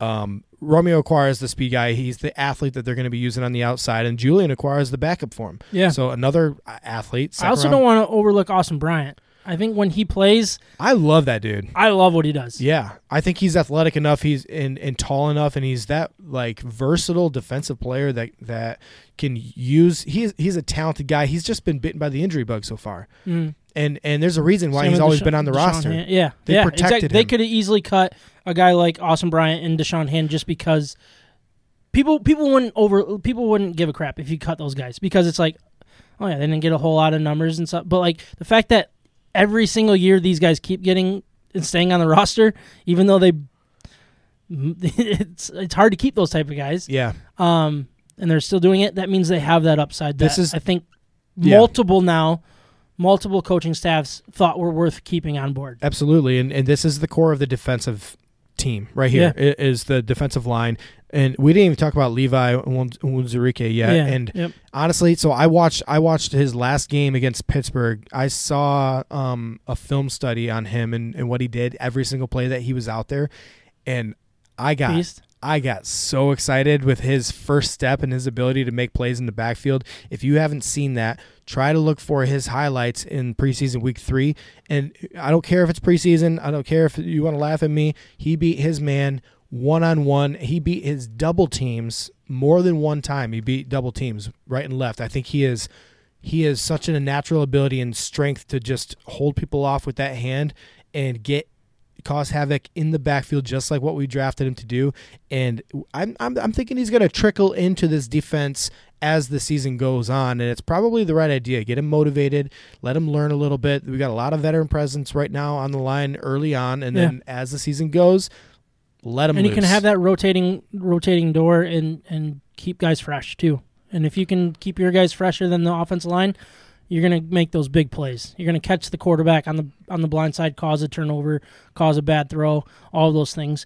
Another person that wasn't mentioned was Aleem McNeil, who's actually going to get the start, it sounds like, at nose tackle. It's looking it sounds like that. Which is awesome. Yeah. I mean, that's great to see. We'll see what it turns into. But moving to kind of a less deep side, if you will, of position are the linebackers. So the inside linebackers are going to be Alex Anzalone and Jamie Collins. Yep. Sounds like they're going to get the starts. Seems like they're getting ready to get passed at some point this year, hopefully, by a guy like Derek Barnes. Yeah, Derek Barnes could win a job easily. Yeah, but that would be because he shines and not because somebody else loses it. I think Alex Anzalone he's a fast, athletic linebacker, so he's going to fill a need for this team based on their 3-4 defense. Okay. And he's going to cover a lot of ground, so I think he'll be serviceable. He'll be okay. He's not going to be a strength to the defense. Jamie Collins, I think he is that bigger linebacker, but he's also fast. He is versatile, and he has not played poorly the last couple of years. No, I agree. I was actually kind of surprised that we kept him though, just because he shines in the Patriot way type defense. We saw him do really well in the Patriots, struggle with Cleveland, go back to the Patriots, do well, come to Detroit in the Patriots regime type thing. This is still a 3-4 defense, but the fact that we didn't move on from him is encouraging to me, and I think it's important because he's going to be the mic, right? He's going to be the guy with the headset. He's going to be the guy directing these young players. I mean, our corners are like, I think we have 0 guys in the secondary that's over 25 or something like that. Yeah, it's the youngest it's something group in insane football. like that. I think Warriors are the oldest guy or something. Third year. But anyway, it's just like, I like it, but our biggest that's been our weakness, right? Covering tight ends with our linebackers. Every team seems to find a way to expose that, and it never works. But who's been responsible for that?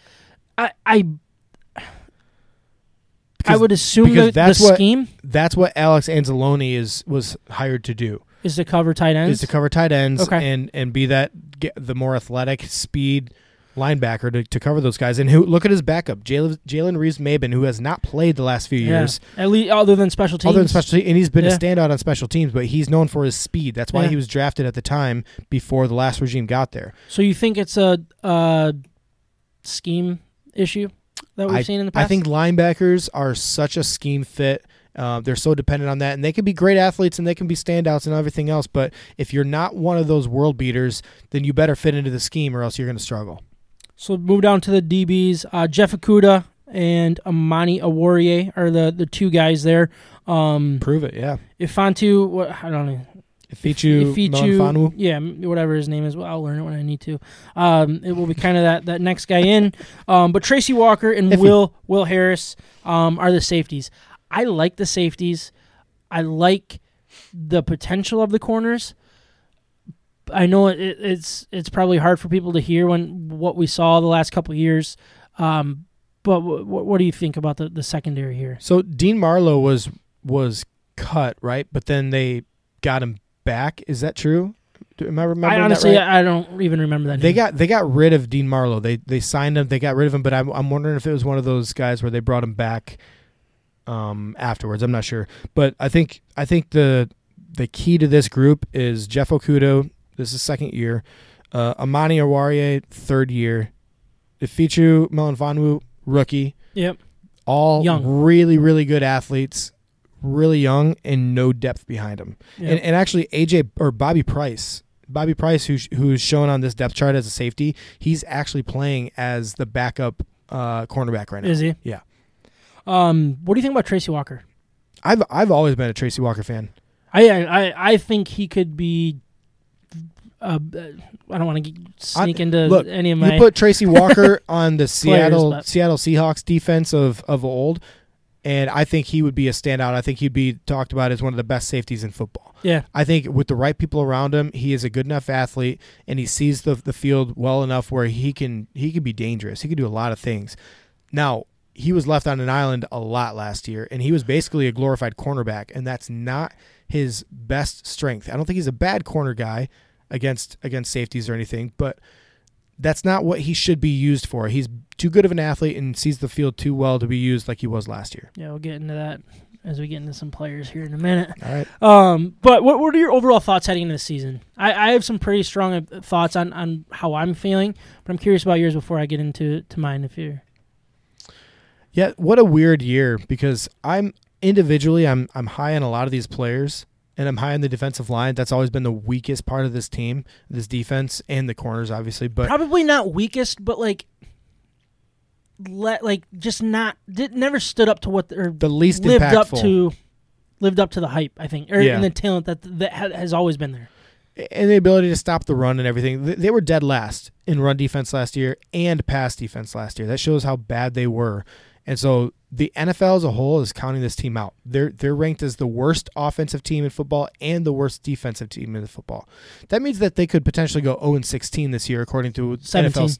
0-17, thank you. 17 they could potentially go 0-17 this year, according to NFL standards.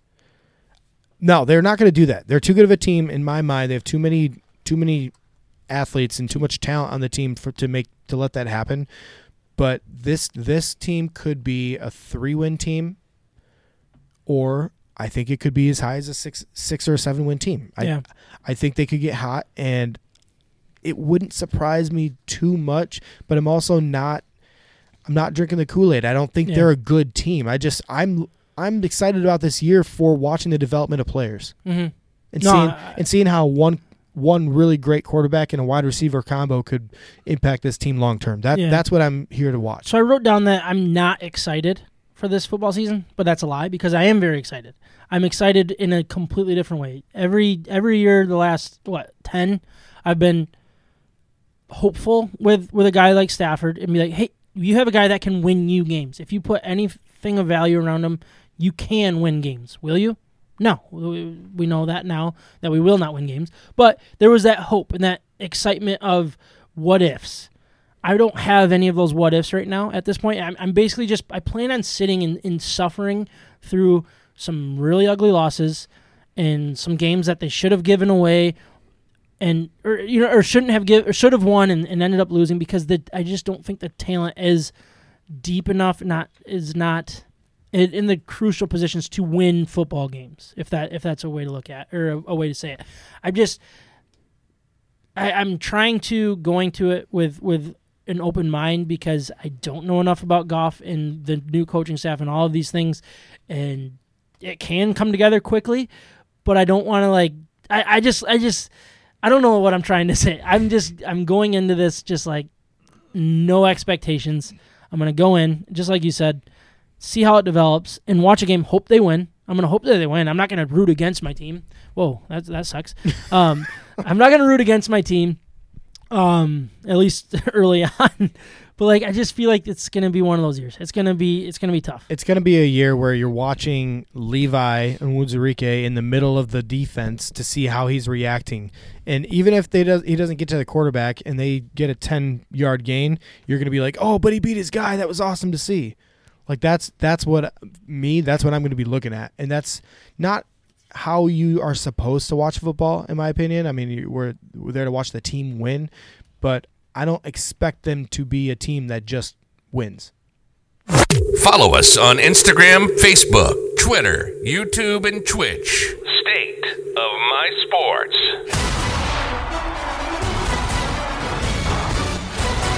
Did want to get into some players. So like we did with our college football teams, we got some breakout players. Don't forget about rebound and a dark horse MVP type thing. We'll start with a rebound player. I'm going to go with DeAndre Swift. I think he's shown flashes. I already kind of brought that up. I think it's going to be a point of emphasis on this. Breakout or rebound? Breakout. Well, you could say either one, really. I went with breakout because I don't think rebound's fair, because he didn't have that good year yet. You know what I mean? Like a rebound would be like he showed that he was good, then was bad, and then can be good again. So that's why I went with breakout. Yeah, I think that makes sense. You know what I mean? But yeah, I think he could be the 3-down back, but I don't think they're going to put him in that situation quite yet. I'm really excited to see what he can do, and I think a lot of it relies on the offense line. Stuff that we already talked about, but he's kind of my breakout player.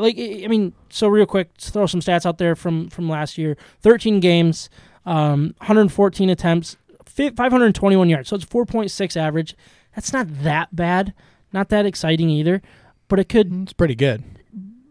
With being the feature guy, the only guy, and with only Jamal Williams, I mean, we'll see with the guy you brought up, but I don't know. I think he could be that guy in this league to really kind of explode and be good on a bad team. I agree. I'm going to pick the same guy. I think DeAndre Swift has the best ability to be a top 5 fantasy football draft pick next year. Like if he proves himself this year, because I have him on my roster, I'd say going into next year's draft.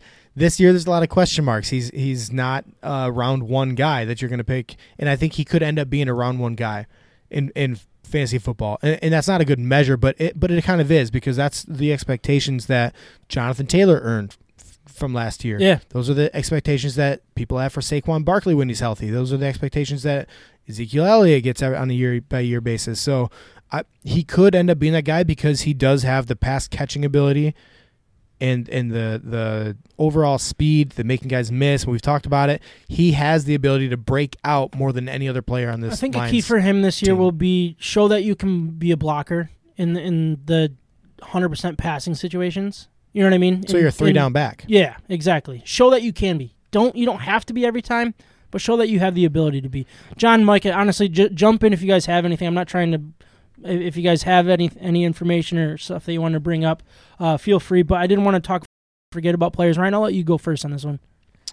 Yeah, I'm going to say don't forget about Amani Oruwariye, because he has played as the number 1 cornerback really the last 2 years. 2 years ago as a rookie, he was over succeeding his draft round value. And last year, he really proved himself as a dependable cornerback, and I think he is good. He can line up against pretty much anybody. He reminds me a lot of Darius Slay. So I'd say don't forget about him. I think he's going to be really good, and all eyes are going to be on Jeffrey Okudah for good reason. But Oruwariye, if he's our safety net, if he's the guy that we're all mad at Okudah for whatever reason, or we're all happy about Okudah for whatever reason, that other guy needs to play well so he's not exposed, and that's Oruwariye, and I think he's rock solid. Yeah, I mean, they're going to attack one corner or another, right? And if you have 2 good corners that they don't want to attack, then I mean that's great to have. So if Okudah's getting thrown at all the time, that's a step in Oruwariye. They don't want to throw over there. Absolutely. It's not necessarily because Okudah sucks at his job and is leaving guys open. It's just because it's more like prove it. Yeah, exactly. I actually went with Michael Brockers. I already talked a little bit about him, but we didn't see him in training camp. We didn't see him in preseason. But he's going to be so important to this defense. He's going to the way I looked at it, and I kind of already said it, is what he does is unmeasurable in the stat category. I think he worked really well with Aaron Donald and kind of opened things up for him. Don't get me wrong. Aaron Donald's crazy talent, and I'm not saying any of these guys on Lions roster is going to become Aaron Donald because you have Michael Brockers. But Levi, what he did for Aaron Donald, I think, could be something to keep an eye on both sides. What is he doing in Detroit? Did Aaron Donald take a step back because he doesn't have this type of talent clogging things up and creating opportunities? I'm not saying that's what he does, but that is what he does. You know what I mean? Everything I said about Amani Oruwariye could be said about Michael Brockers. The argument is you have to be solid across the board, and he is the rock solid one that people won't talk about, but he's going to do his job super well. So don't forget it. I think it's a great choice. All right, so rebound player, anybody that you lean towards here? I'm thinking Trey Flowers. Like, I really want to see what Trey Flowers is going to do in this defense with the new defensive scheme. We paid him a lot of money, so it's not like you can just get rid of a guy like that, so they kind of feel obligated to play him. But we've seen this coaching staff and the GM, they cut people even if they paid him. Yep. Like, if you're not playing, if you're not doing the right things, if you're not doing the way they wanted you to do it, they're going to get rid of you. And so this is going to be a big year for Trey Flowers, and I think when healthy, paired with Okwara, this is a pretty good pass rush. Like, it's not going to be the one that leads the league in sacks pass rush, but they're going to be two solid defensive ends that you might have to throw an extra body on to contain, and that opens up the middle. I thought Okudah is the easy one. I don't think you can say rebound just because he hasn't shown it yet. You know what I mean? Kind of what I just said about was it Swift? Why he wasn't my rebound player. But I actually settled on Tracy Walker, and it was because of an article that a friend of mine showed me. Basically, Tracy Walker, his first 2 years combined in this Pro Football Focus, he had an 82.5, which was 12th among safeties with at least 1,000 snaps. Last year, Walker was playing, this is what they said, not me. This is just information that I thought was very, very useful. He was playing close to the line of scrimmage as opposed to free safety, where he is at his best. Ryan Ken already talked all about that. He was kind of in that corner role, close to the line of scrimmage. Let this guy play a true free safety, and they called it a split safety. I wasn't sure what that meant exactly. I would assume it's more of a free, but also can. It's a free. He was covering ground. He was covering ground deep and running all over the field. But in Aaron Glenn's scheme, he will be back. You know what I mean? He'll be back to what he's comfortable doing, back farther away from line of scrimmage, just out there making plays. So I think he still has the talent to be a good safety in this league. You already said it. And I don't know. We'll see. I love it. I think that's a good one. And then for my dark horse MVP, I went Frank Ragnow, just because I think he is the leader of this offensive line. And if Penei Sewell and Vaitai can be 3/4 of what their ceiling is, I think this could be one of a very elite offensive line. It could come together quicker than people realize. I think it's going to be a work in progress, but I think Frank Ragnow is a big key, and I think that might be why Penei Sewell did struggle, because they were just throwing him to the wolves to let him feel it out. You know what I mean? It was rare that Vaitai was there. It was rare that Decker. It was rare that this offensive line played a snap together in preseason. I don't even know if they did. And I think having the unit could happen quick, but I'm also cautious to say that because it is a tough thing for Penei Sewell to do. Vaitai, I'm not sold on him yet, but they both have the ability to be good on the right side of the line. So I think Frank Ragnow kind of fits that, and it's not going to be pretty. It's just an opinion, I guess, at who your MVP is at that point. So I actually, that's a really good choice. I was thinking about Taylor Decker for all the same reasons. He's not going to get the praise from the media. We've never really seen the praise for him in the media, but he is a top 10 left tackle, which is saying a lot because everybody in that left tackle gets paid. So he's a really good left tackle that could end up being a top 5 guy if he has a really good year, and that could be an MVP, dark horse MVP for this team moving forward. However, and that was a long way of saying it's not him, but Jeffrey Okudah is my dark horse MVP. I hope so, man. And I'm just really saying, I'm not to say that I'm expecting him to be an elite cornerback, but if he somehow figures that out and he is the physical cornerback that we know he is, the really good tackler, maybe gets beat here and there, but he's a playmaker like he was for Ohio State and what this defense hopefully can get out of him, that will make such a big difference to have rock-solid Oruwariye on the outside, Jeffrey Okudah on the other side, and now the linebackers and the safeties can do their thing. They can run on the field and cause havoc. And now the defensive line has more time to get to the quarterback and cause havoc. This defense will look so much better if they cannot pick on one cornerback in this group. Yep. You know, if they have a cornerback that they can pick on every single week in, week out, that's bad stuff for the defense. So I think the defense overall at every single position would be so much better if Jeffrey Okudah can step up and be that number one. And let's not forget, he's playing with his coach is Aaron Glenn. Aaron Glenn. Well, he's the defense coordinator. He's the defensive coordinator. But there's also he's a DB. He played defensive back in the NFL, and he was a DB's coach for the New Orleans Saints. Right. So he is the perfect guy to surround. To be right in Jeffrey Okudah's ear to give him every single little tip here and there, build his confidence, and really bring him to the next level. Yeah, so for overall, like for the ceiling and the floor, I'm going to start with the floor. I think this team has enough questions, enough concerns that it's like the floor for me is 0-17. I think that they're an underdog in all of the games, and like I haven't seen anything that's like they're going to win a game, no question in my mind. You know what I mean? Like, usually you can find a game or two that's like, they're going to win that game.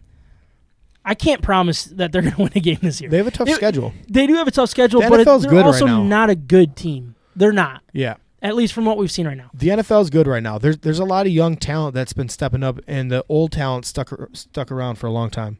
For the ceiling, I went with 6 wins. And the way that I got with that was 2 wins in the division. In my opinion, if they can. Could be Chicago. Could be Chicago Green Bay, sleeper pick. I went with Vikings 1 and Bears 1 at home later in the season. That's where my brain went. And then I put Bengals, Philly, Denver, and Atlanta are all possible, at least on paper heading into the season. I'm not saying it's going to happen, obviously. But I settled right in that 4. I put 4 and 10. That's not right. 4 and 13? 4 and 13 as my prediction. All right. And I think that might be a little, I don't know. Like, you're compensating. You're on the low end. You think so? Where would you kind of put there? Where do you kind of predict here? I mean, their floor, I don't think it's 0-17. I don't think you're going to get a winless Lions team. I think at least 2 wins is my low, is 2 wins. What is their ceiling then? I think their ceiling is probably 8. I mean, we have 17 games now, so 8 and 11, 8 and 9 is not that great of a year. Yeah. I don't expect them to do that. Their schedule's too hard, but I think that is their ceiling. If they get on a roll, and this coaching staff, this is an unknown coaching staff, which could mean that they come in guns a-blazing and they know how to win games in football. We don't know that yet.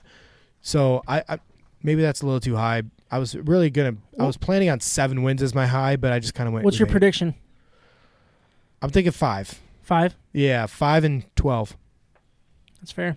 We did want to get to the schedule game now. So this is where everybody's going to kind of, if your mic has been off, so you can not snore on the air, I appreciate it. But real quick, what we're going to do, obviously, if this is your first time listening to us doing the schedule game, we're going to go through the schedule. We're going to say real quick if we think it's a win or a loss. If we're tied, we're going to flip a coin. Heads is a win, tails is a loss. So just kind of go through it and give your hunch, and doesn't have to be good reasons or not. But starting week 1 against the San Francisco 49ers, I have a loss. Micah, what about you? Loss. Ryan? Win. John? Loss. All right, so that's all. Loss.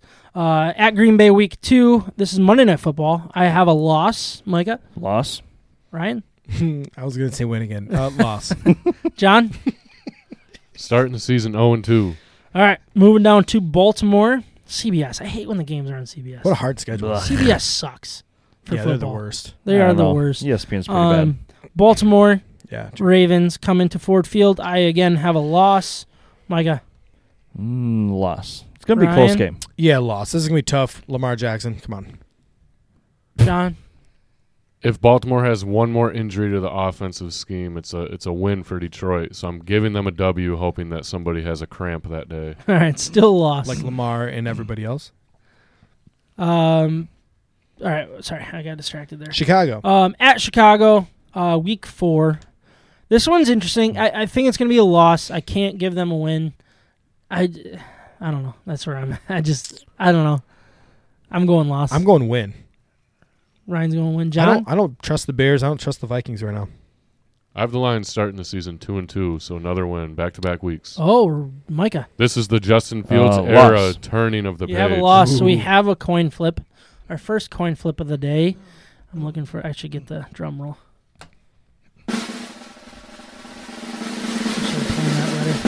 It's heads. The Lions get their first win of the year. Hey-o. Love it. At Chicago. At Chicago.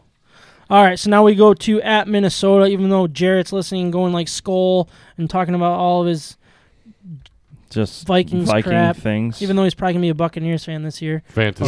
He already is. He will be. All right, at Minnesota, again, I'm going loss. I have him starting 0-5. Micah. You are wrong. It's a win. Ryan. Win. John. Get that coin ready. It's a loss on the road. They can't win 2 in a row on the road. It's a win. It is a win. I guess they're going to win 2 in a row on the road. Heads. All right, I really don't know if Minnesota's that good. I agree. Their defense is supposed to be shut down. I haven't seen it yet. How? That's what people are saying? They have 17 rookies from last year that never performed very well. That was my biggest concern. No, I've heard that their defense is supposed to be legit. Who are you hearing this Jarrett, from? correct me if I'm wrong, but I'm pretty sure. Oh, you're hearing that from Jarrett. No, okay, I heard it on something else. I don't remember. So their defense is not that bad. They just cut the defensive end that they've always had for forever that the Lions had last year. Griffin? Griffin. They actually just cut him. So they're deep. Yeah, they're deep at defensive line. They just signed him, didn't they? Yeah, no, but they just cut him too, I think. Anyways, I'm predicting because there's unvaccinated players on that team, quite a few of them. There's going to be an outbreak that week, and a whole bunch of them are going to have to sit. That would be wow. I mean, I'll take it if that means getting into the playoffs, but Cousins sit. Anyways, Dalvin all Cook, right, Cincinnati. Justin Jefferson. Week 6. This is where I have the Lions getting their first win against Cincinnati. Micah, what do you say about that one? I'll go with a win, I guess. Ryan. Loss. Joe Burrow's going to throw all over him. Oh, my gosh. John. I also had that as a loss, so get that coin back out. Coin. This is going to be the most coin. Another win for the coin. All 3 have been coin wins. So we're going to have a combined 9-8 record. I'm going to go. Thanks to the coin. Yeah, biggest homers. People like Jarrett can be like, this is brutal. You guys suck. You guys say they're going to win 9 wins. This is embarrassing. All right, at the Rams in week 7. Oh, man. I have a loss as much as I would kind of like to get the win, but I'm going to say Stafford just destroys this team. And I can be like, told you so. I'm not wearing my Stafford Lions jersey. Told you. I ain't buying a new jersey until I know who I'm getting. All right, I have a loss. Loss. Win. You are not serious. How many wins has Ryan said so far? I feel like he's halfway to his total, or probably he's probably past his total. John.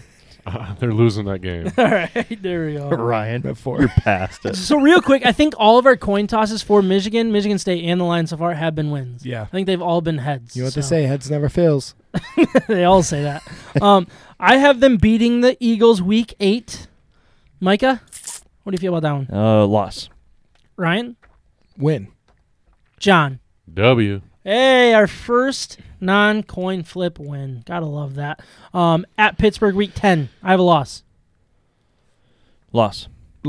It's going to be ugly loss. At Cleveland, a loss. Loss. Ugly loss. Home against Chicago on Thanksgiving, I have a loss. Oh, my gosh, really? Loss. Yeah, I do. Loss.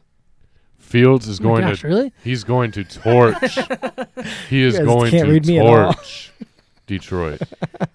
That's my thought too. Is Justin Fields is going to be in? It's going to be different. He won't play week 4, but he'll be there on Thanksgiving. All right. He'll be there. So the week after Thanksgiving, December 5th, week 13, Minnesota Vikings are coming to Ford Field. This is where I have the Lions winning a division game. Coming a little extra breather, a couple of extra days off. Yeah, I have a win. I just think another outbreak probably, and Lions are going to win. Minnesota sucks. I just want them to lose every game. I would love for them to lose. And I think they're going to be – I think the Lions are going to pick on them this year. I think the Lions will win this game too. That'd be nice. I'm going to go with win. Kirk Cousins, overrated. Vikings, not good. John, where'd you go with that one? You got the dustpan out for that clean sweep? Oh, we got a sweep. We got a sweep. And then I got at Broncos week 14. This is another one of those wins. So I was going 50-50 between Thanksgiving against Chicago and at Denver. I went with a win against Denver. I don't trust Teddy Bridgewater yet. I think things are going to be coming together on both sides of the ball for the Lions, and I think they could sneak out with a win. It's probably not going to happen, but that's where I gave one of the 4 wins that I had them giving. So, win. Man, Cortland Sutton, Jerry Jeudy, who's the dude from Penn State a couple years ago. But they don't have a quarterback. And they don't have you needed a quarterback? Benson. They don't have Trinity Benson. It's Benson's. I always want to call him Xavier Benson. This is called Benson's Revenge. His first name. Benson's Revenge. I'm going loss. Micah. Loss. John. I'm trying to get tickets to this game. W for the Lions. Oh, we got another coin flip. Here we go. It's a win. Look at that.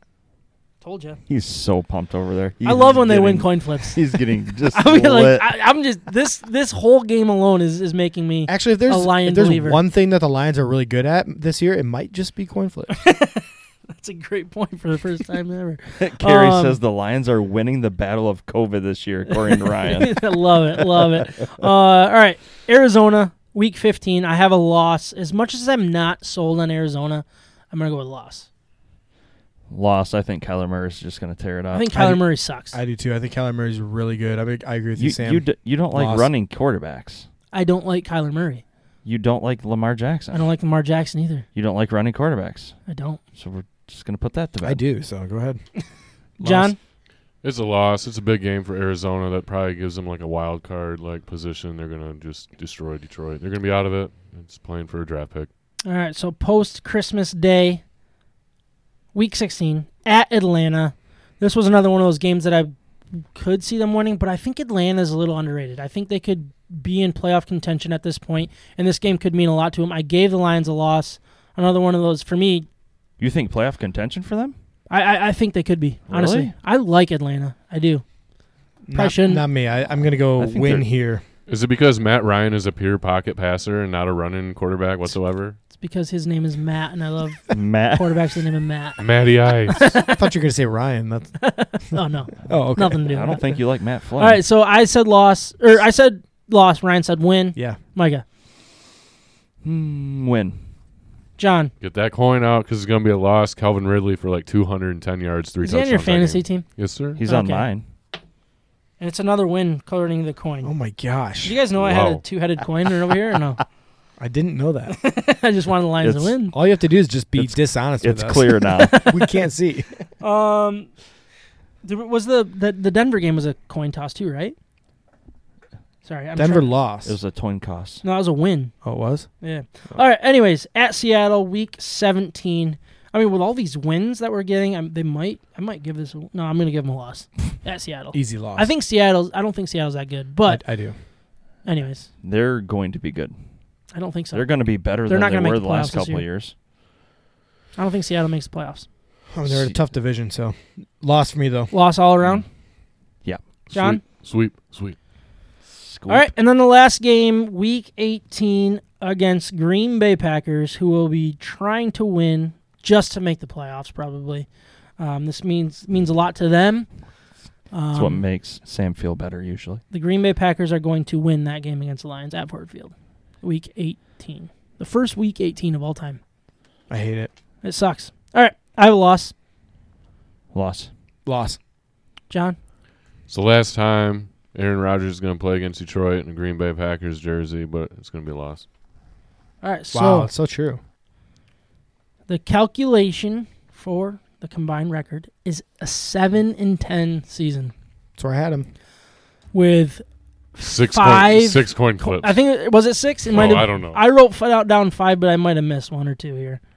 So, anyway, 7-10 will be the Lions' record. You heard it here first. I think you're right though. 2 consensus wins, and then the rest of it was just coin flips. That's pretty much where we're at, right? Yeah.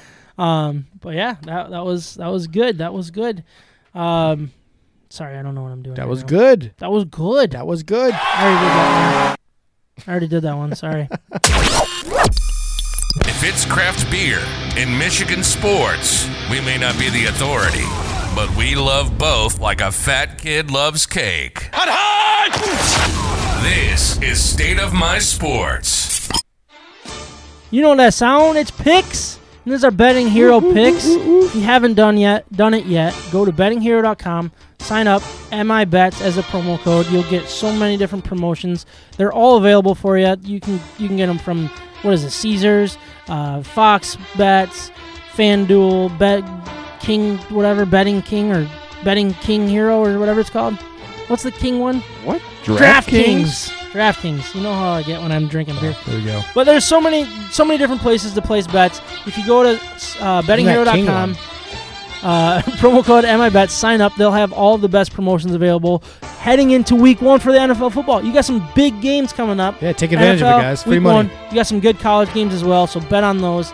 They're going to have so many good promos available, so check them out and use our promo code MIBETS. And that helps us out a little bit. Go win money. We got some picks to do before we do it. 5-0. This is bull. So Kyle went 5-0. Micah was in second, went 3-2. Let's go. Ryan 2-3. Let's go. John 1-4. Wait, where's your name? I didn't even make picks last week. So that moves it. No, I was 0-5. It was very, very ugly. So Kyle's going to lead the way. I have his picks, even though he's not here today. We're going to start with the NFL, as you can tell by the music. The Cowboys are at the Bucs on Thursday night. Bucs are -8. That's a whole lot of points for an NFL game. Kyle took the Bucs. Michael, Really? what are you doing? Ooh, Dak is going to be back. He's going to be fire. Give me the Cowboys. Oh, wow. Ryan? What a game, man. This is going to be really hard to pick. -8? -8, yeah. Give me the Cowboys. Wow. John? I'll take the Bucs. I'm taking the Bucs as well. I don't think Dak is healthy enough yet, and I think they're stupid to play him week 1. Sunday night football, you got the Bears at the Rams. Rams are -7.5, and I promise we will not be picking the Rams every single week just because of Stafford and my love for him. So just wanted to let you guys know that. No, I just mean like we're not going to be throwing them into the loop just because. Rams -7.5. Kyle's taking the Rams. Michael, what about you? Yeah, give me the Rams. Same. Ryan. Rams. John. Ooh, he's picking the Bears. Man, Matt Stafford's debut at home, though. Yeah, give me the Rams. Yeah, I think we're all... Justin Fields isn't in yet. I'm not picking them Bears yet. We are all taking the Rams. All right, 49ers at the Lions. The Lions are +7.5. Kyle's taking the 49ers. Micah, what about you? Niners by a mile. Ryan. Give me the Lions. I picked them to win. John. Was that convincing or no? Nope. No. Man, if 8 points is big in an NFL game, then 7.5 is pretty close. But I'll still take the 49ers. I'm taking the Lions. I don't think they're going to win. I don't think they're going to deserve to win to cover this. I think it's going to be kind of a late touchdown type thing that gives them to cover the spread. So I kind of think the Lions might lose by 54 15 or so, but I'm picking Lions to win. I don't hate it. Switch music. That means we got some college games to pick today. We got some good matchups. You got Oregon. You say Oregon? Yeah. You say Oregon. I think I say Oregon, too. Yeah, I know you guys do. Why does it matter? I don't know. Tomato, potato. Tomato, Simpadwe. French All right, let's do it. All right. Kyle is taking OSU. Micah, you're next. OSU. Ryan. It's kind of the easy pick right now. I'm going OSU. John. I don't want to agree with Kyle on every pick because then it makes it look like I'm just trying to chase after his record. Which you could. But, man, Ohio State's going to be tough to beat. I agree. I think Ohio State, I think the spread should be more. And I think by the time this game closes, it probably will be They're going to come up. a little more. Can I change my pick? Upset. Yeah. I want Oregon. Oregon? What? Oregon it is.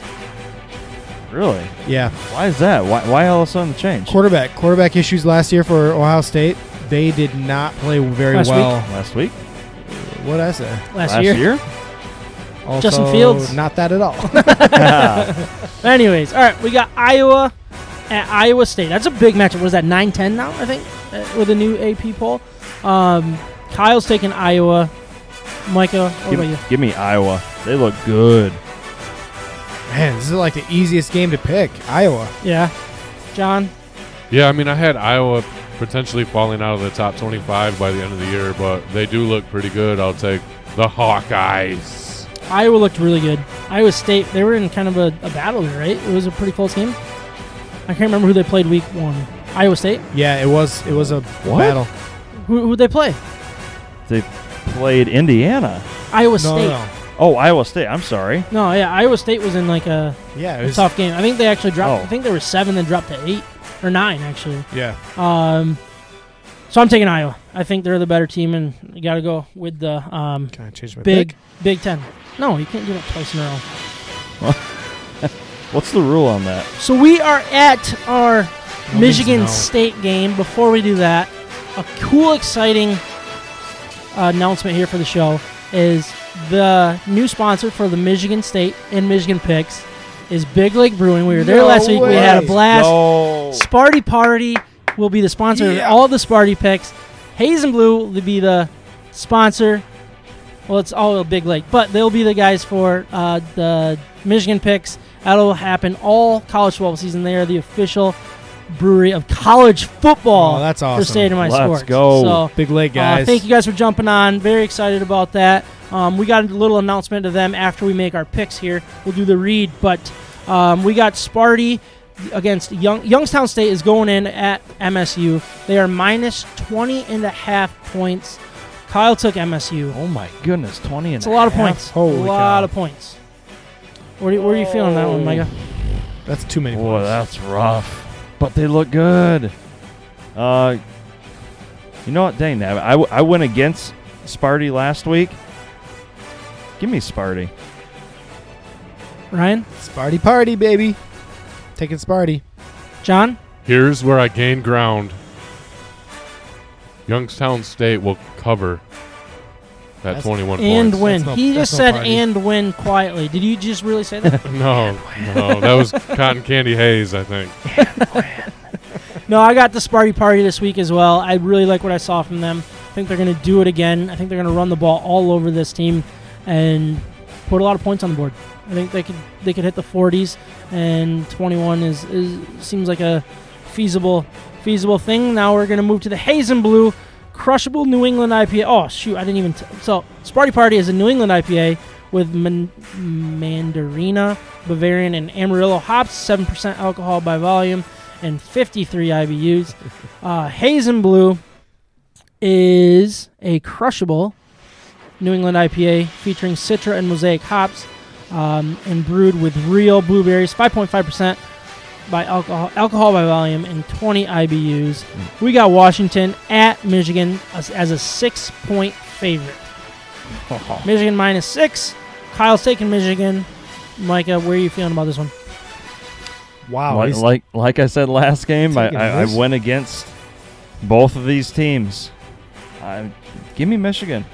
I think they're going to come out with grit. They're going to be composed, and they're going to slam the ball downfield. Give me Michigan. Hope so. Same here. Give me Michigan. 6 points really isn't that much. Like that's just a touchdown. So I think they're going to win the game. So I got to pick them to cover that spread too. John. I mean, extra points are also critical when scoring said touchdowns, but I'll take Michigan as well. Good point. Think Michigan's going to win.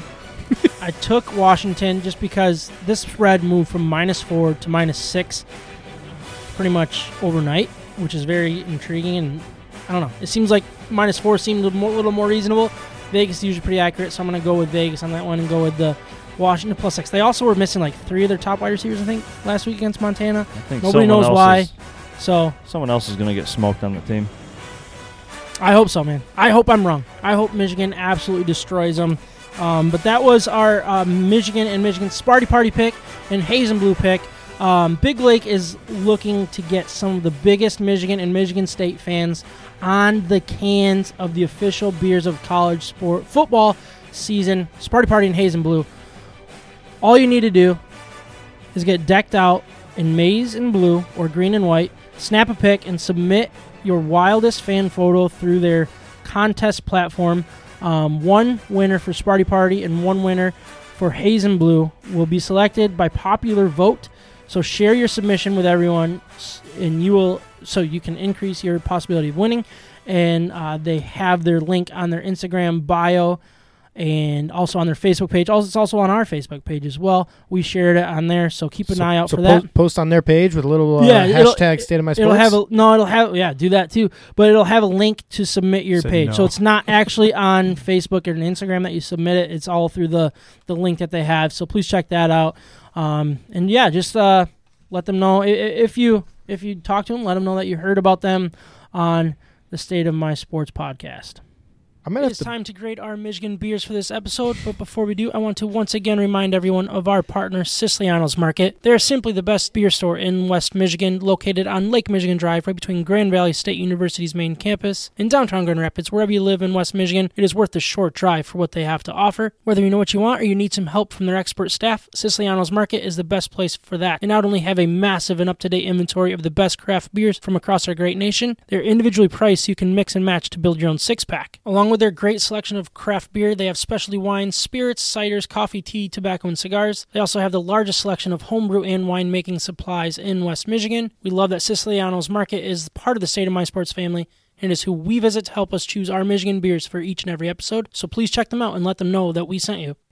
All right, John, I know we were, when we introduced beers, we weren't going to have you grade, but I'm actually very curious what you think about that Cotton Candy Haze.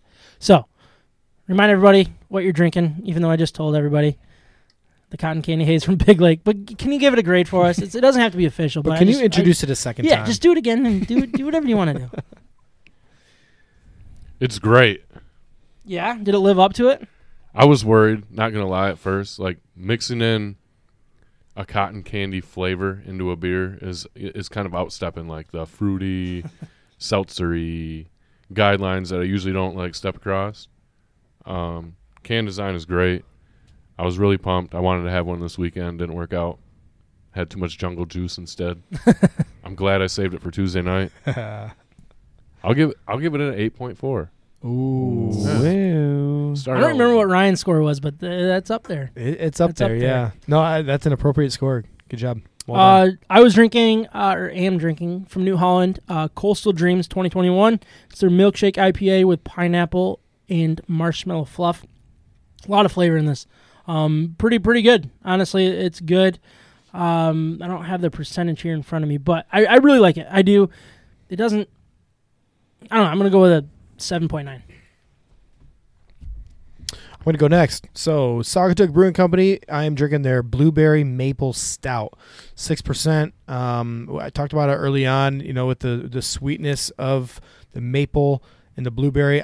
Out of stouts, I think if this was stacked up against all kinds of different stouts, this would be tough to beat. This is really good. I enjoyed it. It was easy to drink all night. Crushed two of them. Could have done even more. It's only a 6%er, so it's easy to drink.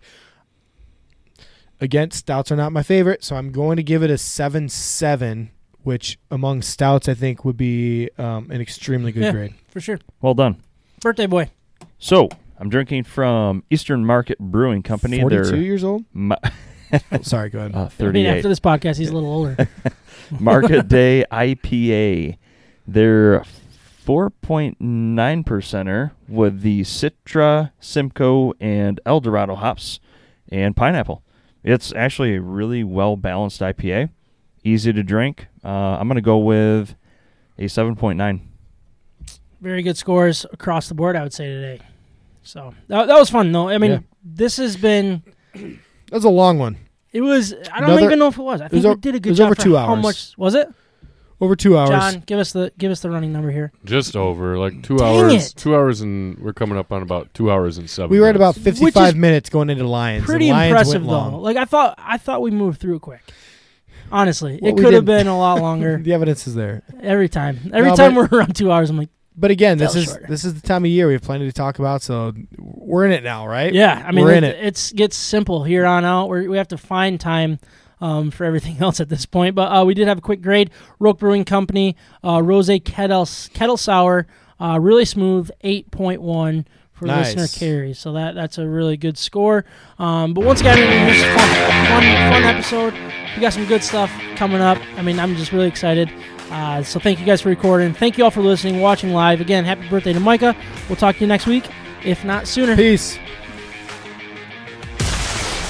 You've been listening to State of My Sports. From the Red Wings to the Lions, to the Tigers to the Pistons, to Michigan and Michigan State, and everything in between, we're talking about it. And don't forget the beer. We hope you enjoyed the show. Make sure to like, rate, and review. In the meantime, hook up with us on Instagram, Facebook, Twitter, YouTube, and Twitch at State of My Sports with an MI. We'll see you next time.